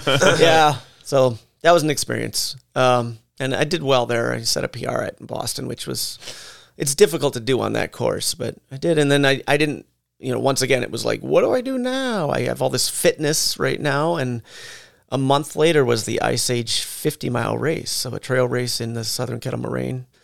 And I somehow, I don't remember how I got wind of it at that time, but I thought, why not? I'll try it. I'm in great shape. I'll try 50 miles in the woods. And that was my introduction to ultra running. And it was amazing because you're running at a much slower pace, because it's 50 miles, and you walk a lot of the uphills, or at least the steeper uphills. You're talking to people. There's aid stations with food. You're eating the whole time. That's very important to do in ultras, to take in a lot of calories. During like the Boston Marathon, you're grabbing a cup of Gatorade and drinking it real quick, or maybe you have a gel or two with you, and you take a gel and wash it down with some water. But you don't eat during races like that, during road races in general, or races marathon and under. But anything above that. So an ultra marathon is anything over the standard marathon distance. So the shortest ultra marathon is a 50K, which is 31 miles, and then they range all the way up to. There are some 200 plus mile races. Wow. And then there's even last man standing races where it's a fixed loop that you run. You just run it every hour on the hour until no one can continue anymore. So yeah, I did my first 50 mile there, and I did really well in it. I was in good shape, and ended up winning my age group, and I'm like, I'm hooked. Like, this is awesome. You're in the woods, you're not on the roads. It's just so, and growing up in the woods, I'm sure I was like, wow, where's this been all my life? So I did it again the next year, and did well again. And then I did Pikes Peak Marathon in 2008, which is a trail race, and kind of just went to trail then. And I've never looked back. I don't generally do road races. I've done one. Last year, I guess I did the 5K here, the Lions Club 5K here in Baraboo. But I don't run on the roads anymore. It's like, once you go to trail, you never go back. So, and I took some time off in like 2010 or so. I started getting into stair races. So this is tower running. So there's races at the Sears Tower, which is now the Willis Tower. You start they release you in a time trial format. So you you wear a timing chip. You cross a timing mat at the foot of the tower in the stairwell, and at the top you cross another timing mat. So they release you like every 5 seconds. And so I got into stair races. There's one in Milwaukee at the U.S. Bank building. In stair races, do you can you use the handrail? You to definitely use the handrail. Yeah. Okay. And there's a whole, as you get better at it, there's a whole system to it. You double step generally. Double step. Whoops. What is double Knock stepping? my mic over. Meaning you don't go one step at a time. right. You generally Steps, yeah. take 2 steps at a time. It's more efficient. You pull the rail. It's just, there's a whole technique to it that you learn as you get better at it. As I say, your left arm would get super fucking tired. Right. Well, you usually pull hand over hand like Right. this. So your arms are on one side of your body pulling the rail on that So side. you're for those of us that can't Yeah. see Ben, because For this the is audience here. this is an audio podcast. Ben's mimicking. So, but you're It's like pulling a rope on one side you're of your hugging body. but you're twisted, right? Your body's little a bit, little yeah. twisted. So Yeah. you're pulling the rail hand over hand, doing double steps, but you're kind of Twisted to the side. like when you get to the top, are you tweaked? There's this I don't remember that being an issue. Your legs are the issue. Oh, Your legs I'm and your lungs. It's that's some of the most difficult physical events I've ever done in my life is stair races. They're fairly short, though I have done an endurance climb where you summit a building as many times as you can in an hour. But even the Sears Tower I think my fastest time up Sears Tower was 17 minutes and 11 seconds. So, and the winner did it in 13 something. So this is 105 stories in 13 something minutes. That's Holy fucking shit. nuts. Right. And I mean, 17 minutes for me was very fast. I mean, and I got placed in the top 20 or 25 or something like that. But yeah, so it's a short race, but you're red lined, and it's all muscular endurance too, because you're pushing with your legs, right? So it's not just a running a fast race, on a flat surface. You've got that whole component, plus you've got the muscular endurance component, and you're in an enclosed stairwell, so the air is stagnant, and you end up with something called climber's cough. Basically, you cross the finish line at the top, you collapse, and you're hacking and coughing, and you're usually doing that for a couple hours afterwards. Wow. And even some of the races, like the Milwaukee one, has a section of carpeted stairwell, so you're breathing in carpet fibers. It's even worse. You're coughing even worse. They're brutal. There's no let up. There's no hill you crest and you coast over it. There's no place where you can take it easy at all on those stair races. So it's just the scenery never changes. 6 Yeah, minutes right. or 17 minutes of just no scenery, no spectators. It's awful. And they're expensive. Sounds and great. they're expensive because they're usually fundraisers for the American Lung Association or the Cystic Fibrosis Foundation or whatever. The Sears Tower one is for the Rehabilitation Institute of Chicago. So they cost $100, $150, $200 because you're donating to a cause too, but you're paying for that torment. So, but I did get into that for a while, and at the same time, I got into CrossFit. I started working out with CrossFit Farmland in Wanakee, and kind of got out of the ultra distance type stuff, and I even bulked up a little bit and did a strongman competition in 2016. So just like my resume, I've done a little bit of everything physically, but then I think in 2017 or so, I started doing 50 mile races again, and did my first 100 mile in 2019. And since then I've done 400 milers and a 150 miler. Wow. How long does it take to do 100 miles? Well, it depends on the course. My PR is my personal record is about 23 minutes and 23 hours, sorry. 23 hours and 13 minutes. Yeah. 23 minutes. No, it's a world record. You've never even heard of this. What? Yeah. No, I've done it in less than a day. So I've broken 24 hours twice in 100 miles, which is a really cool feeling. Because the Western States 100, which is a very prestigious, kind of the Wimbledon of 100 milers, they have a belt buckle that you get that's, if you break 24 hours, it says 100 miles one day, which is pretty fucking awesome. sick. I mean, that's Yeah. pretty fucking sick. Yeah. And actually belt buckles are the general award you get, or completer, finishers thing you get Really? for So it's 100 like miles. rodeo. Yeah, because a lot of times some the Western States started as a horse race. So one guy's horse came up lame, and he decided to run the course, and he beat some of the horses. So then people are like, oh, people can do this. And then it's sick how people end up doing things. But so traditionally now, 100-mile races, you get a belt buckle. So Doesn't I have matter a where it collection is, of like belt around buckles. the U.S. It's always It doesn't a belt really buckle. matter. It's generally a belt buckle. That's pretty cool. Which is pretty cool. So I do have some pretty cool belt buckles. That's They're awesome, nice man. big belt buckles. Yeah. So I mean, as of right now, my next goal is the Arrowhead 135. I registered for it. I haven't got confirmation that I got selected. They only select maybe 50% of the field. You have to have a qualifying race, and I'm a newbie to it. I'm not a veteran. They let the veterans, they select the veterans of it first. So this is at the end of January up in International Falls, Minnesota, on a snowmobile trail, 135 miles. You have to pull a sled with you, or a sled behind you. I mean, you could wear all your gear in a backpack, I suppose, too, but it's generally people pull a sled because you have to carry a sleeping bag, a certain amount of fuel, a certain amount of calories, some emergency equipment. And yeah. So it's like a harness probably attached to your waist. Yeah, there's different ways to do it. And I have a buddy of mine who has done it and done several races like that, and I'll definitely consult him on the logistics of how to do it. But if my entry gets accepted, I will probably be out on some of the trails around here pulling a tire or something. I'll probably go to the St. Great Sauk Trail and pull a sled or something. Yeah.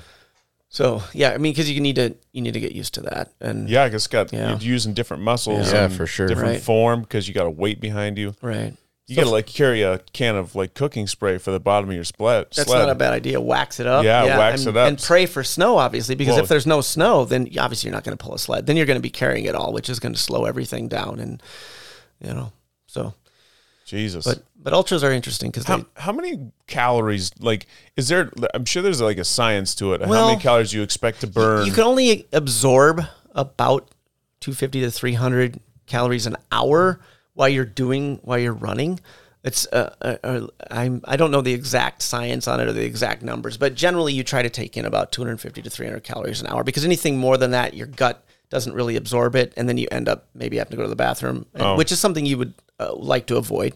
It does happen. You do have to do that during ultras, and getting used to pooping in the woods is something that's a whole another topic with ultras. But one of the most important things about running ultras is learning to eat while you're running and absorb calories and not have GI issues. So I generally don't have GI issues. I carry some ginger candies with me, and sometimes at the aid stations I'll drink some ginger ale just to kind of calm the stomach down a little bit. But GI issues will put somebody out. Like if you start having diarrhea, you start throwing up, you can't keep calories down, you're done. Yeah. Because for races that are hours and hours and hours, you need to be able to take in calories. That's very, very important. So what's your go-to? What's your go-to calorie intake? I tend to take, for at least 100-mile races, I generally use just liquid calories for the most part. And I use something called CarboPro, which is pretty much just straight maltodextrin. And you can mix in a 16-ounce water bottle flask or whatever. You can mix 500 calories in that. So you can mix a lot of calories into fluid, and I'll have one bottle of that and one bottle of straight water, and then I also take in electrolyte supplements as well. But I'll just alternate between the bottles. I have kind of a weird strategy, but you learn what works, you dial it in, and then that's what you stick with. And I generally take 7 sips every 15 minutes out of alternating bottles. 7 sips seems to be about right the right amount of intake of fluid, and then I've got it dialed in with the right amount of calories. So I'm taking in about that 250 calories an hour.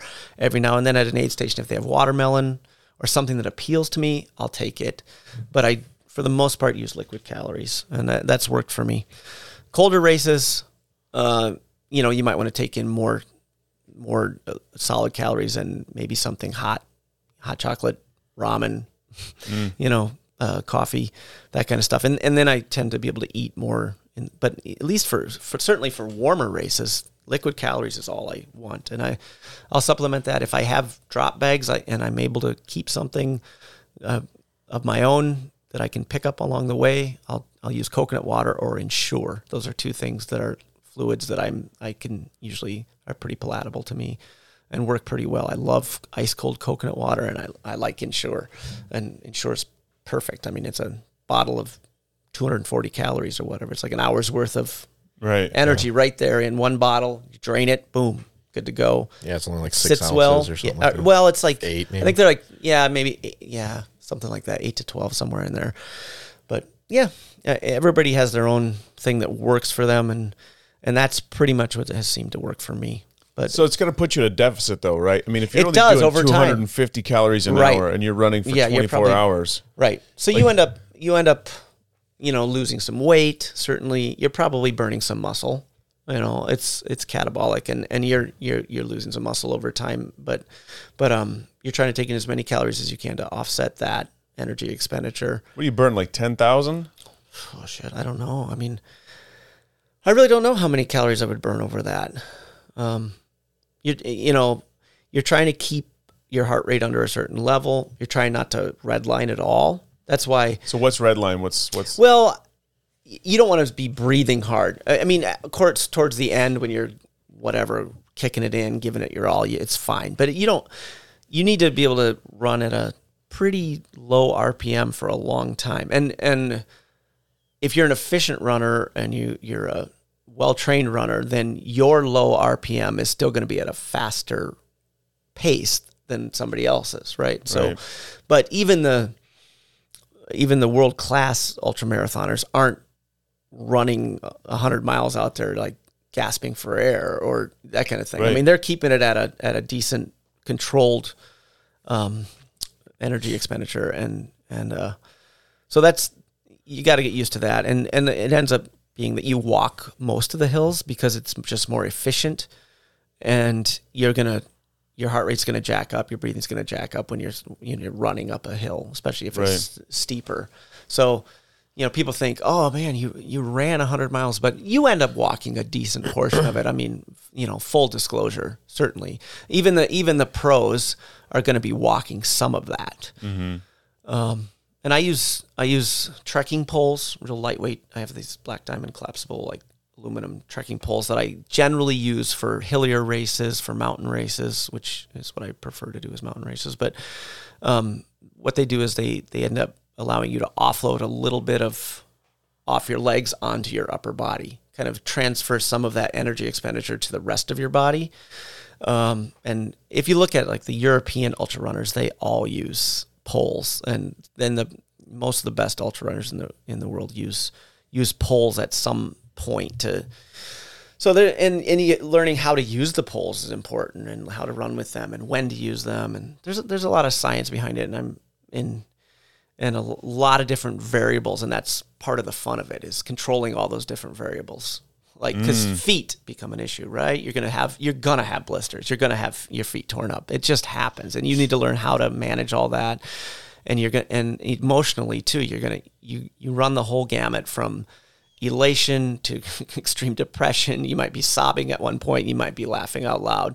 It's a kind of a microcosm of life in itself, and that's one of the reasons I enjoy it, because you have to manage all that, and you're in the moment for all that time. I never wear headphones out there. I'm just in the moment, trying to enjoy the suffering, and I don't know. It's a whole experience, and getting done with an ultra marathon is amazing. It's an amazing feeling of accomplishment, and I don't know. I enjoy it. I'm decent at it, and I enjoy it. So I'm gonna keep doing it. All right. Good reasoning. I like that. I think, like, I've seen pictures of your feet, Yeah. like fucking toenails falling off. Yeah, and my shit. toenails are generally, my big toenails are generally in a state of departure. Yeah.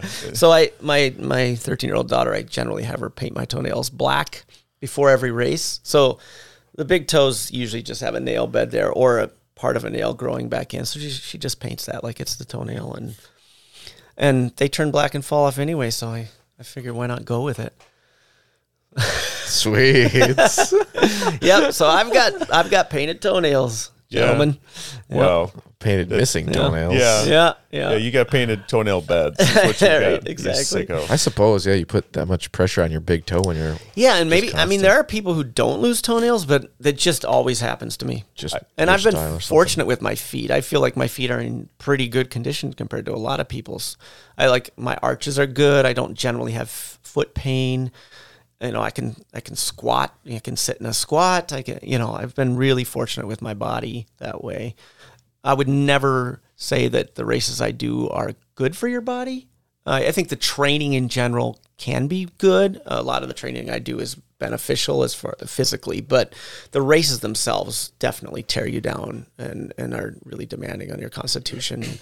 But it's a trade-off, right? Do I do something that tears my body down a little bit, but builds me up mentally and emotionally and gives me a lot of life satisfaction? So do you feel like ultra running keeps you from doing things that would be more destructive? Oh, for sure. I mean, I have a little bit of an addictive personality. I've never really been addicted to drugs. After I got out of active duty, I did drink quite a bit and ended up getting a DUI, and then I kind of that was really fortunate because I ended up going, oh shoot, you got to stop this. So, I tend to have a little bit of an addictive personality.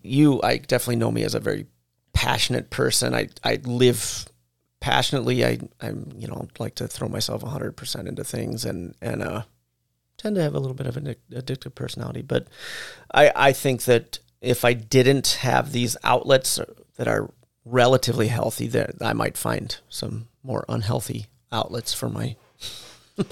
I just wonder if that's a common thing theme among ultra runners because I just think about like running 100 miles, 130 miles, even 50 miles. I mean, it's almost like what are you running from? Well, that's what I was just going to say. I think we're all running from something a little bit. We're all dealing with our own demons, and I think it's a way to deal with that. Mm-hmm. And in this world of connectivity and instant dopamine hits, constantly being on our phones. I know we've talked about this before, but it's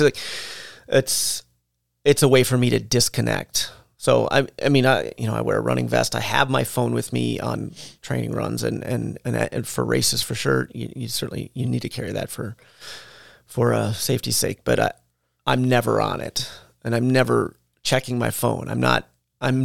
I'm just actually in the moment. It's a way for me to do mindfulness, and I find it hard to do mindfulness on a daily basis on my own and force myself to do that. But when I'm in a race or training for a race, it's thrust upon me, it's forced upon me, and there's something just very freeing and amazing about that, to be out in nature and have nothing to distract you.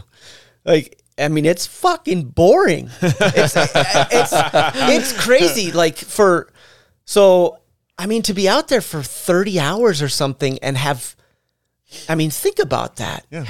And you might talk to somebody occasionally out there. There might be somebody that passes you or you pass them. And at the start of a race, people are more congested and sometimes there's a little more chatter. But you are on your own with your thoughts for that long. It's like being on a deserted island. It's like solitary. It's fucking crazy. And it's, at first you're like, fuck this shit. Honestly, it's fucking, to be alone with your thoughts and have to deal with yourself that long and not be able to pick up your phone or not be able to just go, oh, I'm going to do this, or I'm going to go rub one out, or whatever it is you need to do, right? To get through life. Or I'm going to call somebody, or I'm going to have a drink or whatever, just to be in that moment. It's nuts, but it's really cool too. That's being a human. So many times we can't. I don't think most of us can just sit there and be anymore. Just split atoms, just breathe. How many people actually do that nowadays? And I don't a lot. I'll get my coffee and sit outside in the morning and try and do that, but I'm generally checking my phone, so those races, they force that upon me, and if I don't get that, I don't know. It's really important to me to have that. So, have you ever had the desire to find a way to share that with people who have never experienced it before? Like to teach people who maybe have addictive personalities to and this is like kind of, I think that's a great idea. I mean, that's one of the catalysts for me wanting to start a podcast, is talk about things like that. I've certainly thought about doing some coaching, and what I would focus on in my expertise in the coaching for ultra running would be on the mental toughness aspect, because that's the part that I find the most intriguing. And you can find running plans, and you can find people to coach you on the specifics, like how you should eat and how many calories you should take in and what kind of equipment you should use and all that kind of stuff. But I haven't really found. I mean, I've every now and then read an article on Trail Runner magazine or whatever, where it talks about 3 mental toughness workouts you can do to increase your mental toughness, that kind of thing. But mental toughness is such an important aspect of it. And I truly believe that anybody with a basic level of fitness can run 100 miles if they want it badly enough. It all comes down to your mental state. I mean, if you look throughout history, people have done amazing things when they've had to. Oh yeah. Like the human body can do fucking amazing things. And it's all about mindset. And that's the thing that intrigues me. I love that part of it. And and that's a muscle that needs to be exercised just like any other muscle. So you can't just, like, I mean, I know a guy that I'm acquainted with went out and ran his first 100 and he DNF, so did not finish, right? And so he's going to have to attack that again. And he asked me for some advice beforehand, and then he kind of poo-pooed it when I gave him the advice, which was unfortunate because, he ended up not completing the race. And some of the things I said were, your body and your mind are going to give you every reason in the world not to finish. Mm-hmm. They're going to give you every excuse. I mean, all kinds of excuses. You'll be like, how the fuck did that happen? How is my pack rubbing my back now? I'm bleeding back there. Like, what the fuck? Why is my leg cramping up my left hamstring? What is going on with that? Every excuse in the book, and you're gonna be rationalizing with yourself, like, this is stupid. Like, you will find every reason to quit, and you've got to find some way to just shrug that off and keep going. Relentless forward progress. And if you can do that, you'll finish it. You will. I mean, you can't think about how much you have left. When you get to 30 miles and you're like, I've been running for fucking 8 hours and I'm at 30, I've got 70 fucking miles left. How do you process that? Even when you get to 70 miles. I don't know how to process. I've got 3 blocks left when I'm coming home from a jog. I mean, it's a mind fuck, and you can't do that. And so it's so much mental toughness. And so I try to exercise that by I try to do difficult things daily, or, most days I try to do something difficult that I don't want to do. And I do workouts that are really suck. So that's one of the reasons I use a weight vest too, because putting on a weight vest and adding 40 pounds to yourself and then going and running a time trial around Devil's Lake on the Bluffs, it's, I almost puke thinking about it right now. Like, oh man, it's awful. Like, you dread it so much. You know how much pain it's going to be. And I think making yourself do those kind of things, I think they help with mental toughness. You can find ways to exercise that muscle. And that's if you want to complete your first ultra, if you want to do ultra marathons, you have to have that kind of attitude. So Courtney Dauwalter, who's one of the best women ultra runners, one of the best ultra runners, period, out there right now. She's amazing. And she talks about the pain cave that she gets into and how she used to like do everything she could to avoid that. Because eventually in an ultra, you're going to get to a point where everything just hurts and you're in this pain cave, and it's like, I just make it end, make it stop. And she says now she welcomes that because that's where you can really do work. So she looks forward to when she gets there. So it's about flipping the script and changing your attitude on that kind of stuff and going, yeah, this is going to hurt. But you know what? That's where it gets good. And if it wasn't hard, it wouldn't be worth anything when I get done. Right. So, right. I mean, man can only appreciate what he earns through hard work and toil. Yeah, I truly believe that. So that's, if you look back on your life and go, what are the things I appreciate the most? They're going to be the things that were the hardest to get through. If things are handed to you, you don't appreciate them. So I guess that's why I do ultras. Nice. I think, once you're mentally tough enough to finish it, I think then in your case, I think your engineering background maybe kicked in where you're talking about controlling variables. Oh, yeah, maybe. 7 sips per side per 15 minutes. Right. It's like, okay, now, there's a little now bit I'm tweaking of details. Once I got that nerd in there once somewhere. I can finish it, I'm Nerd, your inner nerd. And I think a lot of endurance athletes tend to be like masters prepared, more educated, professional type people who really like those variables. They like controlling all these things and figuring out what works. It's interesting. That seems to be the case a lot of times with endurance athletes. I like it, man. Yeah. Yeah. Right on. All right, fellas. Hey. That was a Boom. Nice. Right. Thanks It was fun. Thanks for joining us, dude. You're welcome. Thanks for Thanks coming. Great having meeting me. you and hearing you about too. your story and stuff. too. So Yeah. I'm so glad you came in. I'm so glad you came in. It was, I know, I've been talking to Kyle. I know I mentioned it. you did. I've talked to him about it. I don't know how many times. I'm like, oh, my buddy Ben, we're going to get him in here. And we're trying to figure it out. And then so yesterday I'm like, oh, by the way, my buddy Ben's coming into the podcast. He's like, Surprise, thanks for telling me, Dick. surprise. Thanks for asking. Yeah, right. He's busting Thanks my for the chops. heads up, man. Well, that's how we roll. Yeah, no, it was good. It was good. So, appreciate you being here, man. I really do. I appreciate you having me. I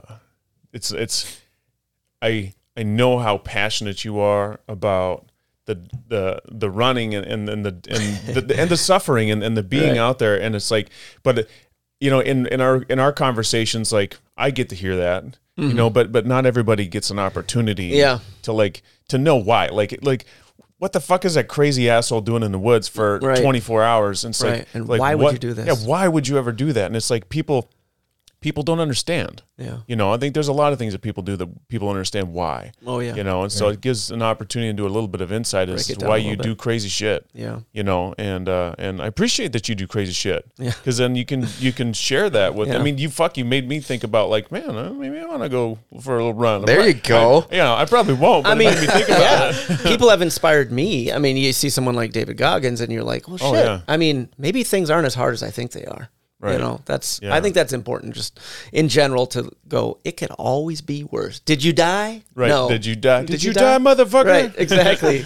Who's going to carry the boats? Yeah. yeah, he's crazy. he's a wild man. Yeah. So I have an idea for you, and I'm gonna drop this $1 million idea Oh, because boy. we do this often here. So you need to. You don't need. You shouldn't say it. You don't need to. Uh-huh. There's an opportunity with your teaching background Mm-hmm. and your passion for what you do because you said it's always people running from something, right? Yeah. It's therapeutic in a way. So you could help people by teaching them how to get through the pain and how to work through that through running. And the name of your business is going to be called Splitting Atoms. I fucking love that. When you said Splitting Atoms, like that's all we're doing is splitting atoms. Yeah. I'm like, like that's fucking beautiful. It's really awesome, man. Being a human. Splitting Yeah. atoms. Yeah. I love it. So that's it right there, All man. right, man. All right. And you just Thank named the you. podcast episode. Boom. Done and done.